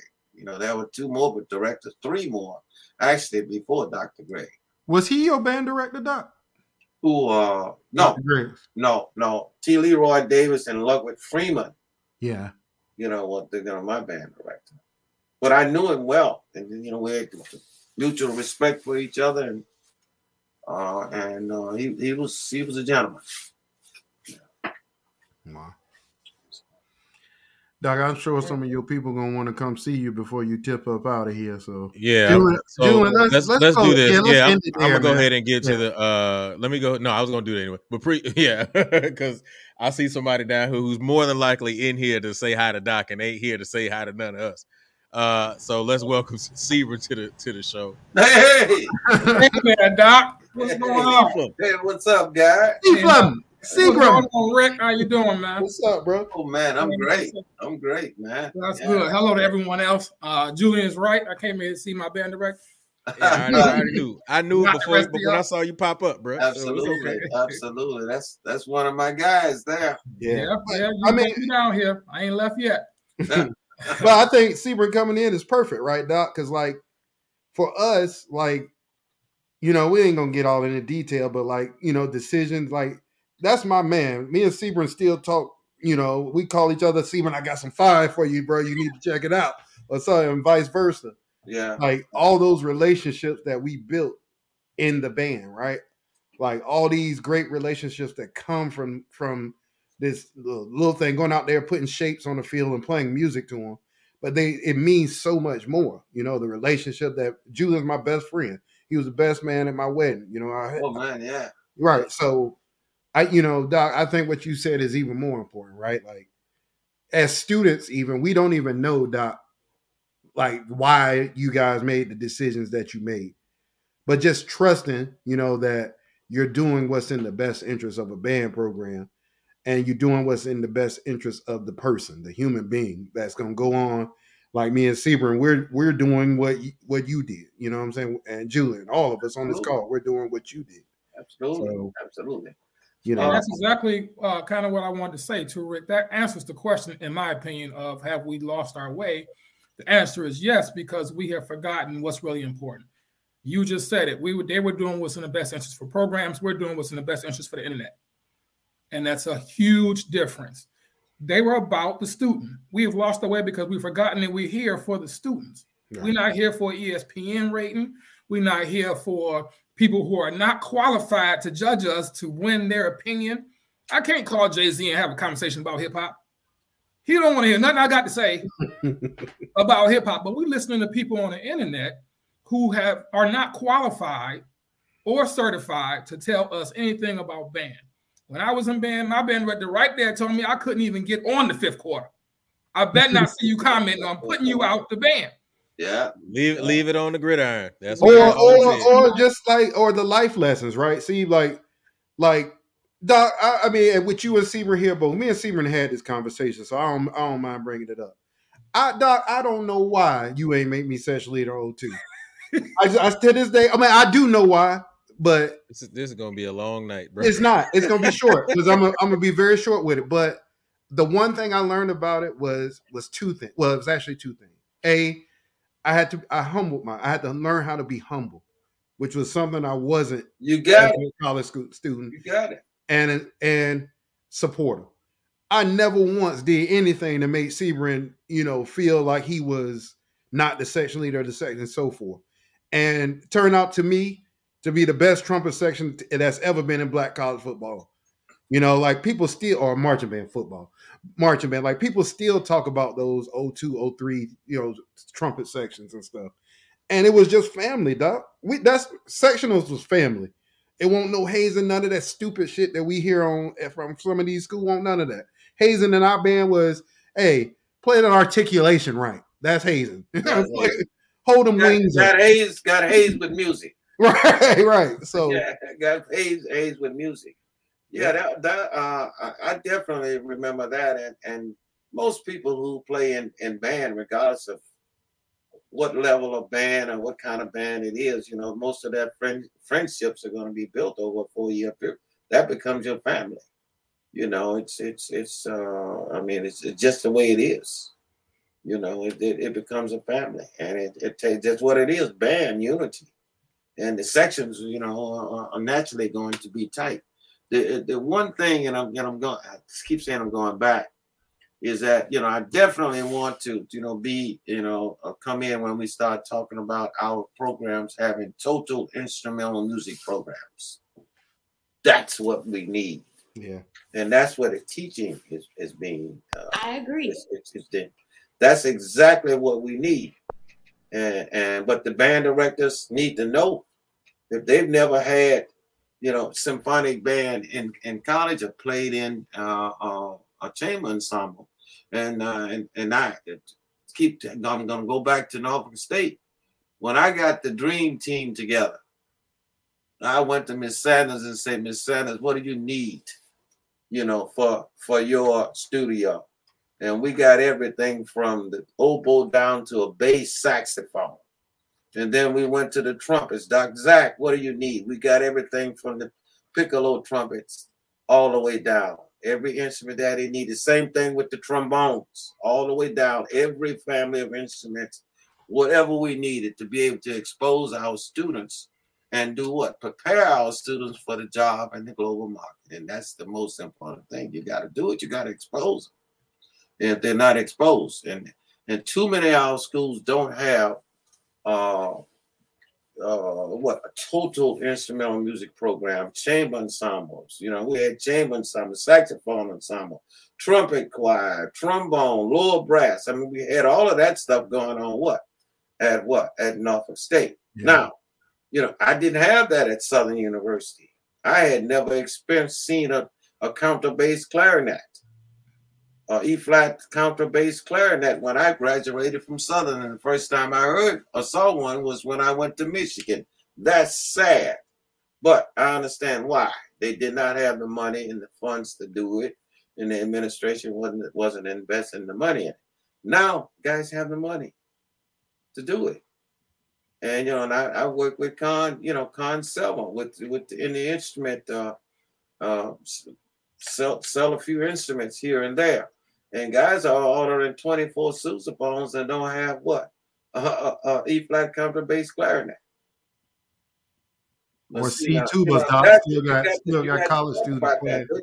That's when you teach your students. You have to teach the students in chamber ensembles and the small ensemble. That's where they have to be taught.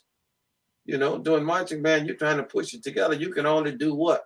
And we have to change shows every week. So ain't but so much teaching you can do, when you have to do that. And so what? Why not have symphonic and concert band doing marching band season? They started to do that. Prairie View is doing it. Jackson State is doing it. That was something that was phased in when I went there those years, and of course Dow Taylor knew everything that needed to be known about that, and it wasn't him. Loa Hollinger, that's his thing, does a great job with it, but you got to expose the kids to the chamber ensembles, and you got to have a program with full complement. Otherwise, you're spinning your wheels and you're not preparing your majors to go out there and be successful. And that's what bothers me. Yeah, one of the highlights of my career was when Doc, Mr. Adams, and Julian, and Hop and I, it was Hop's first performance with Prairie View. Matter of fact, was at the Consortium when we bought all our ensembles there, and to have my band director sitting in the audience looking at me up there doing that, and then they come give me a big hug after and say, I'm proud. Man, I cried like a baby. Julian and me and Julian up there hugging and crying. Like, that was one of the highlights of my career, man. Like, I can honestly say that all the things I've done, I've won championships, all this stuff. Highlights of my career was Doc sitting up there and saying he was proud of me and that my band sound great, man. Well, so, I was sitting in the audience crying also. Okay, guys, it's been great. Tell all of my people I said hello, Sebring up there. I got you, Doc. Yeah, and I'm going to check out now. And hey, keep me posted, guys. When you do this thing, every 2 weeks or something.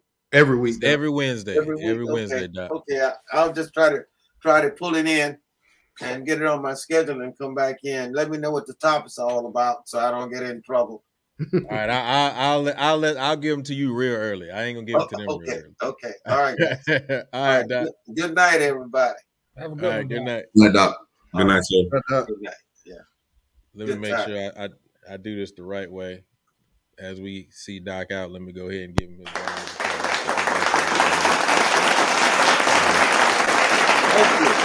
At the bottom of the screen, Doc, is that red X that says leave studio. I see it. All right, there you go. Sebring, we don't want you no more. You wasn't here for us anyway. You didn't come to see us, Otis. All right. Steve, how you doing, bro? I'm good, man. I can't complain. Hey, we proud of you, dog. We go. Hold up. Whoa. I gotta keep the show going. Because I got Hop. I'm ready to get to him in a second, but we got another guest. So we got to bring the other guest in. So give me 1 second. Give me 1 second. All right. So see, man, I love you, brother. You good? You ain't got nothing else? No, I'm just saying keep the kids first, man. Not the internet. Grow student. Absolutely. Love you, bro. Worry about what the internet is saying. All right, I'm out of here. All right, bro. All right, you know how it is. We got to bring him in, the man, the myth, the legend, Justin. What's going on, brother? Well, I was wondering where the hell he was at. Hey, real talk. Justin was in there first, but I knew Doc was trying to get off, and I knew Sebring was trying to get in to holler at Doc. I knew Sebring didn't want no parts of us, right. So I wanted to get Sebring in there first. So Justin was actually first. So he's been first for the last couple of weeks. So there you go, Justin. And he got the five right? million. Right? Oh yeah. I like the colors. Is that black and gold? Is that no? That's a mess. Excuse me. Yeah. Agree with me. That's a mess. But anyway, I'm proud of you, dog. That show is fire, bro.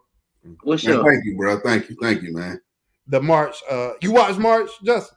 Oh no, I didn't get a chance to watch it. As a matter of fact, I just got home. Take you back out, then, if you ain't watched it yet. Download the CW app. I got it already. Get together, man. So, hey, what I want to do, just to make sure I do it the right way, Hop, I actually want to give you some time to actually talk about it. Okay. So, Justin, I know you got a whole bunch for us. Try to keep it under about three minutes so that we can get to Hop, because we going a little bit longer. So I want to get y'all boys out of here. Nah, you bro. I'm gonna be fast, man. I just wanted to talk about the middle school marching band part. You know what I'm saying? I do think that's very vital. You know what I'm saying? Even I'm from a place, my middle school band had like 150 people in it. You know what I'm saying? So where we from, that's a part of the culture. So I think it's important that we keep middle school band alive, even though I know a lot of cities are taking it away, like, you know what I'm saying, because they don't support music, especially with a lot of guys in Texas were telling me this week, and I got so many different perspectives on, like, I got a newfound respect for band in Texas, you know what I'm saying, because everybody have a different story but the same problem, administrations and just not caring as much, you know what I'm saying. It's crazy that that happens, because I'm to the point of, if a kid want to pick up a horn, you know what I'm saying, I don't care if he's seen a clip on YouTube, I don't care if he's just trying to crank that mud, you know what I'm saying, let him do that, or like, you know, just introduce him to something in the band director's job to mold them and be a better musician and teach him the way that it should go. Last thing, I ain't gonna be all day. I'm glad Doc kind of agreed to what I was saying, because I was like, I think that it should be implemented at band camps who the legendary band directors are. The same way you got to know your alma mater, the fight song, everything. I think that college bands should, like, you know, have some type of conference where they get this information and at least make them learn your school's, you know, history, or like, you know, at least your conference school history or something. But that's a thing. I think the that's like knowing your founders, right? You know, for whatever your organization is, man. You can't cross in I don't know one organization, Boy Scouts of America. You can't become a Boy Scout if you don't know who started the Boy Scouts, right? So I think you're absolutely right, man. I think Doc is right. Go ahead, Justin. I don't want to hold you up. Yeah, that's all I had. Definitely wanted to say, man. And good job this weekend, Quan. Y'all both did a good job in Texas this weekend, man. Hey, nice meeting you, bro. Real talk. And I do want to say this, Justin. You know, I knew you were down here in Dallas, man, and you were kind of all over the place, man. So I do want to say this, man. I do respect what you do. You know, you are getting out there inside of the culture, and you're really getting into the groundwork and getting on the ground floor and talking to these band directors and getting inside these band rooms. So I want to, you know, personally say that I do respect what you do as far as continuing to highlight the culture and the way that you do it. And then the other thing is I'm glad that you did come to Texas, because Texas is different as it relates to band. You know, it's really interesting to talk to a lot of people who are from a lot of different areas, because and I don't know if you were able to talk to Will and all of them and just really like get the real true rundown of what happens in Texas. But there is a high expectation for us to do a lot of things here that just probably don't happen in a lot of other cities and other states. And so we have to compete with all of those things and still be able to, you know, do the things that we do for the culture and all that kind of stuff. And yeah, admin is definitely a really big thing, but I'm really glad that you were able to chop it up with him, man. And so, you know, like I said, I do respect what you do, man. And that's why, you know, you are definitely one of the biggest friends here at Talk That Talk, brother, because you definitely are really on the ground for doing it, brother. So, you know, hats off to you, man. Appreciate it, yeah, man. It was a little heartbreaking to hear some of the stuff that, like, I talked to at least 8 band directors from the Houston and Dallas, pretty much. All of them had the same story or same thing they're fighting against. But I also think that, like, you know, it's time, this me also looking in, that we unite and speak up for what we can do, because it's no reason why. I just looking at Dallas, I'm like, dang, like I went to the sock parade, because that's some history, and I seen them having a banner. I'm like, y'all don't get this often, and they was like, no. I'm like, what? Like, I was in shock. So I'm like, what I'm recording right now may not happen no more this year, and they were like, no, and I was like, geez, we are like behind, that we need to do something about it. It's just kids having fun, but we'll talk about it next. I know you got to go. What up, Hot Man? One of my good guys, man. I'm going, y'all. Thank you for having me. All right, hey, Julian. Well, Justin, by peace, bro. I got to say something, though. Before Hop go, and before Hop go, we also have another first. We had our first Sigma. Here you go. Here you go. We always got this alpha mess on the show. That's the best one on here. We got that fresh smash time nail you on with the nice gold on it. I need one of them. Ladies and gentlemen, Talk That Talk has their first iota on the show. We never thought it would happen. There we go. Hey, I knew it was gonna come up that boy, you like a unicorn, man. Hey, you are a unicorn. I mean, your interest meeting have 4 people in it. Hey, it is what it is. Got a dig, man. Brother. Got a dig. Hey. So let me do this the right way, man. I know that I talked about it earlier, man, and actually I want to allow Hop to go ahead and really talk about it and go deep into it. So we talked about this early, and I'm gonna throw it back up on the screen. We had March that premiered on Monday, and Prof Hop is here to really give you some of the rundown and give you some more details about it. So Prof Hop, you got the floor, brother. Man, I don't have a whole lot to say, man. Just if you can tune in. I think it's a great show. It shows the inner workings of what we do here at Prairie View A&M University for the March Storm, and it gives some in-depth insight as to what it is we really do. And I think sometimes we forget that these students are just that, students, man, and they have different things that go on in their lives, and they're juggling academics and their own personal stuff, all while trying to represent the university in the best way they can, and that's through the college music programs, man. So I think you guys will really like it. Just check it out. It comes on every Monday, 8-7 Central. So just check it out, man. It's a good watch. Hey, Hop, I gotta say something. What's that? Julian had me crying because me and him was thinking. Let me do it. Let me do it. Hey, Julian, go ahead, bro. So if anybody has watched the show out there, right? Me and my wife were sitting down watching the show last night because we couldn't catch it. We couldn't catch it on the day of, but we caught it on the app. Yeah. And so, first of all, outside of Dr. Sanford, Dr. Zachary was, Mr. Zachary at the time, but he was, my trumpet instructor and former assistant band director. And then we worked together. Matter of fact, all three of us, man, it's good to have all three of us back. But all three of us were at Prairie View and with the Marching Storm. And I will tell you, one of the things that I truly appreciated about the show is, without a shadow of a doubt, Doc Zachary is going to be Zachary. And I just thought that it was really interesting when that girl walked into that office. It was like, so can I get back in the band? He was like, I'm going to tell you no. He hit them with the straight Smiths. Straight Smiths. No, I was sitting there like, hey. She came in there sweet and all nice. It was like, no, this time I'm going to say no. Look, I can't wait to the next episode when Cardavian come in with them cookies. I cannot wait to see what happens. Man. Man. I could not look. Me and my wife could not stop laughing for at least 5 minutes because it was just true to form who Doc is. He is consistent across the board. He don't care about no cameras. He was like, look, the answer's no. Like, so but I mean, if you've ever been a student, if you've ever worked with him, you already know how he's going to be. You know how he is. And at the end of the day, I mean, you're going to have to respect him for who he is. And I always have, he's straight, no chaser, no filter. And that's really how, I mean, I could go on about how, I was introduced to him, but that's really how we connected when I was younger, because he gave it to me raw. So yeah, you got to check out the show, guys. It's a really good show. I really do appreciate it. Not even, and I said this earlier, and I want to make sure I say it again for all of those who are just now tuning in. It's not even for the aspect of just Prairie View. It is for the aspect of the culture actually being showcased in a light as grand as the CW.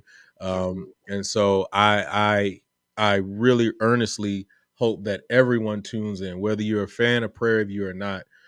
Tune in for the fact of the fact that we have the culture being represented in a way that we don't always get the opportunity to see. I think it's only been 2 other shows. It was the Bethune show that was on Netflix, and then I think it was Alabama State had a show. There was so we, if we support this show and we really back the show, it'll show people how important our community is and how much we really need to have it on the show. And I think that it will also garnish a whole new fan of students, because right now we don't have these kind of things on national networks and on national platforms that are showcasing band. And so a lot of our students are like, well, I go play football and basketball. Those are on national networks, on national platforms. So support the show, man. Support it, regardless if you are a Prairie View fan or not. So that's my 2 cents. Absolutely. Everybody. Absolutely. Hey, how much we gonna see on you on the show, man? I don't know, man. They follow me around a lot, so we gonna see. You didn't cuss nobody out on camera, did you? Man, I was a couple times I was mic'd up and forgot, so we gonna see. We gonna see, bro. They gonna have a lot of bleeps and skips. You already know how it goes, man. All right, pick your feet up, son. Yeah, because look, even the dude that's trying out for drum major hit them with that is not the marching style of the dance. I was like, it's starting to catch on. What if the kids using the terminology, you already know. Definitely. And it probably was hot outside too. It's Texas. It's always hot outside, bro. No, it's cold right now, brother. That's why you got the hoodie on. Touche. It is 46 degrees. I ain't moved down here for this. You're right. It's 46 degrees. I knew it. It's cold outside, dog. That ain't cold, boy. You fool. No, it's 12 degrees outside here, dog. Y'all come get some of this. Right, come get some of this 12. You got it. You absolutely got it. I got to walk Hooch in about a little bit, so y'all pray for me. Hooch would be Hooch will put himself outside. Hey, no, hell no. Look, Hooch get out there. He feel that cold. He come. Hey, let me do what I got to do and get in this house. All right, man. That's all we got, man. I appreciate everybody for joining us. Let's do it the right way by closing it out right. So, Rick, any final thoughts? Anything you got for the culture? Yeah, man. It was a great show tonight, man. To get the Smiths brothers back together. Get Doc on here. I think we've all said it all night, man, but I'm just going to continue to say we need to support each other better, man. Quan said it. Every single person on here said it. You don't have to like me. You don't have to like Hop. You don't have to like the groups we work. You don't have to like nothing. But as Black people, we have a responsibility. It is our responsibility to make sure that we all move forward. Not just me, not just us, all of us. So I think that at the end of the day, man, if we go more into that, with that in mind, when we go into the things we do in daily life will be better. What I'm listening to now, y'all pray for me. Matter of fact, I need everybody watching. I need your prayers. I submitted the first page of my comp exams 2 days ago, and I got question 2 yesterday. So I plan on writing 15 pages that turned into 30. So I would definitely appreciate all your prayers, but just in light of that, man, just continue to be great to one another, man. Continue to support HBCU band culture. I'm listening to a lot of jazz right now because it has to do with what I'm writing about. If you want some really interesting music, I don't even like calling it jazz because it's so much more. Go check out some Maria Schneider. She's really hip, man. Lady out in New York. Oh, she's from Minnesota, but I've been listening to a lot of her music because I'm doing some writing about it. So if you want some good music, some nice, relaxing music to listen to tonight, that's definitely a good one. And that's all I have, man. Yeah, I think that's it. Yeah. Oh, yeah. One more thing. I'm sorry.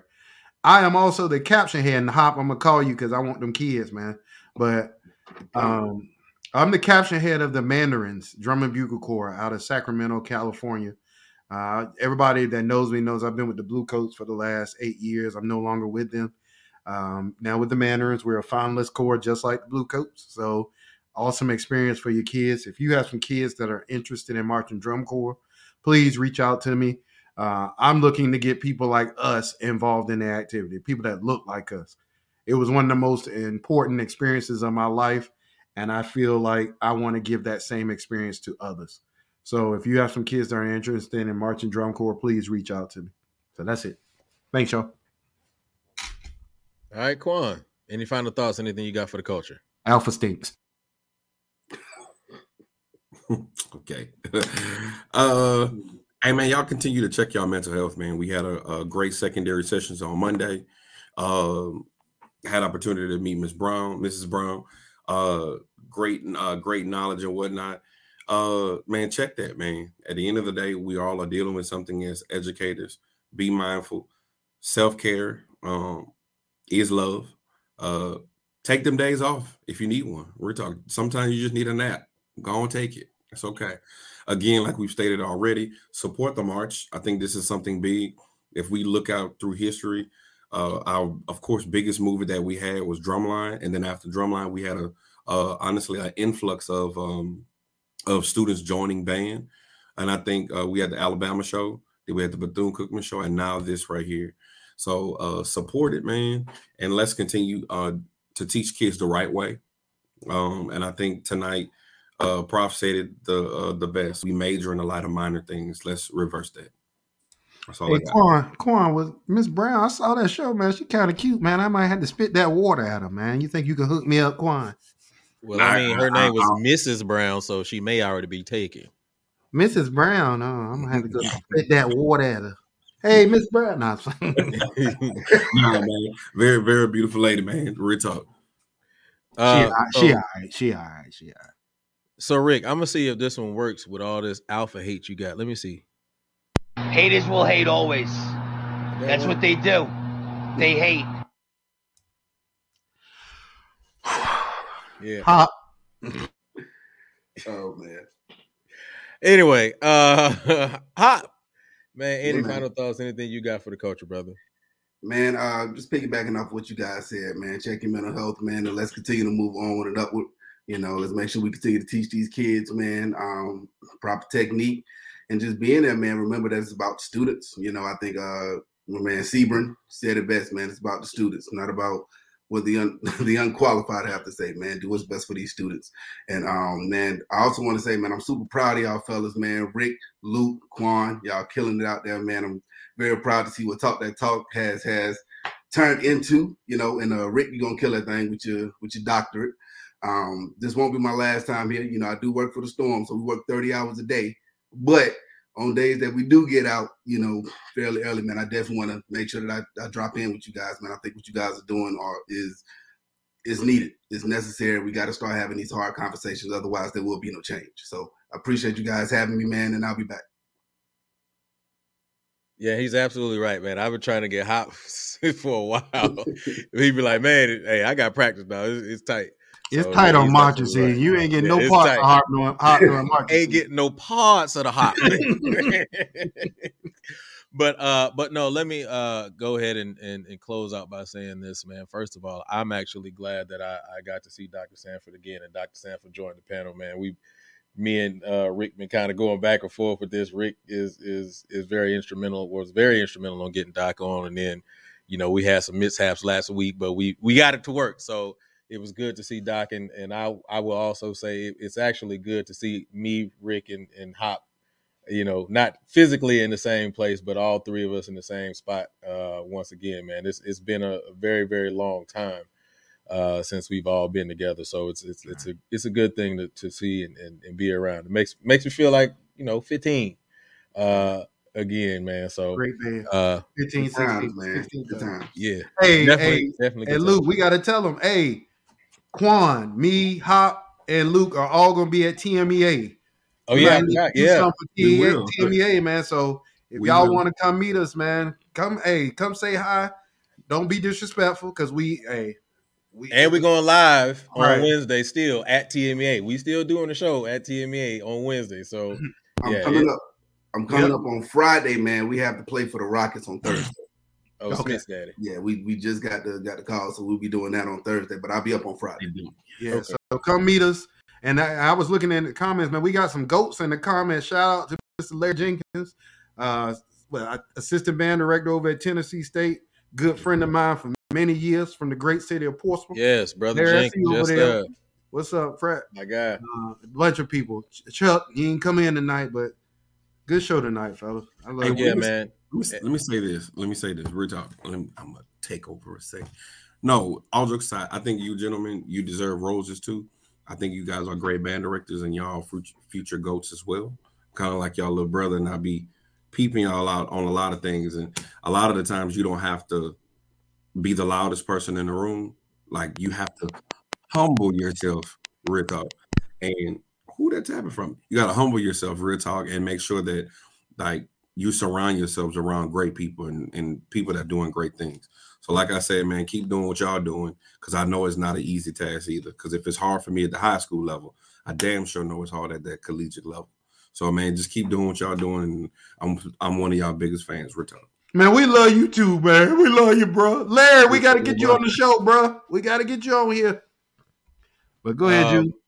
And then another thing I do want to say, I know Quan kind of hinted on it, but On Mondays, we do I do have another show called Secondary Sessions. Secondary Sessions is specifically for secondary music educators and band directors, where we do have those conversations about what's going on in the secondary schools. So if you're a secondary director or if you're a secondary music educator, I definitely implore you to check that out. We definitely had a great session on this past Monday, man, and really. We've gotten a lot of feedback from that, man. So if you haven't checked, or if you haven't been able to check out that episode, you can also go into the Passion Is Network, man, and go ahead and click on all of the lives, and it's going to be right there. It's after this one is going to be the top thing. So you can definitely check that out. All right. Other than that, man, it's been a great show. I appreciate everybody tuning in, man. Dr. Sanford, Josh, man, y'all go follow Josh Williams, man. Josh Robinson, my bad. He actually is doing really good things with his kids, man. So check him out, man. Y'all continue to watch March, continue to support the channel. We will see you guys next Wednesday. Thank you for tuning in to Talk That Talk. Find us on social media outlets and YouTube at Real Talk That Talk. Talk That Talk is a brand of the Passion Is Network. You can contact Passion Is at passionis1919@gmail.com. If you would like to contact the panel of Talk That Talk, email us at realtalkthattalk@gmail.com.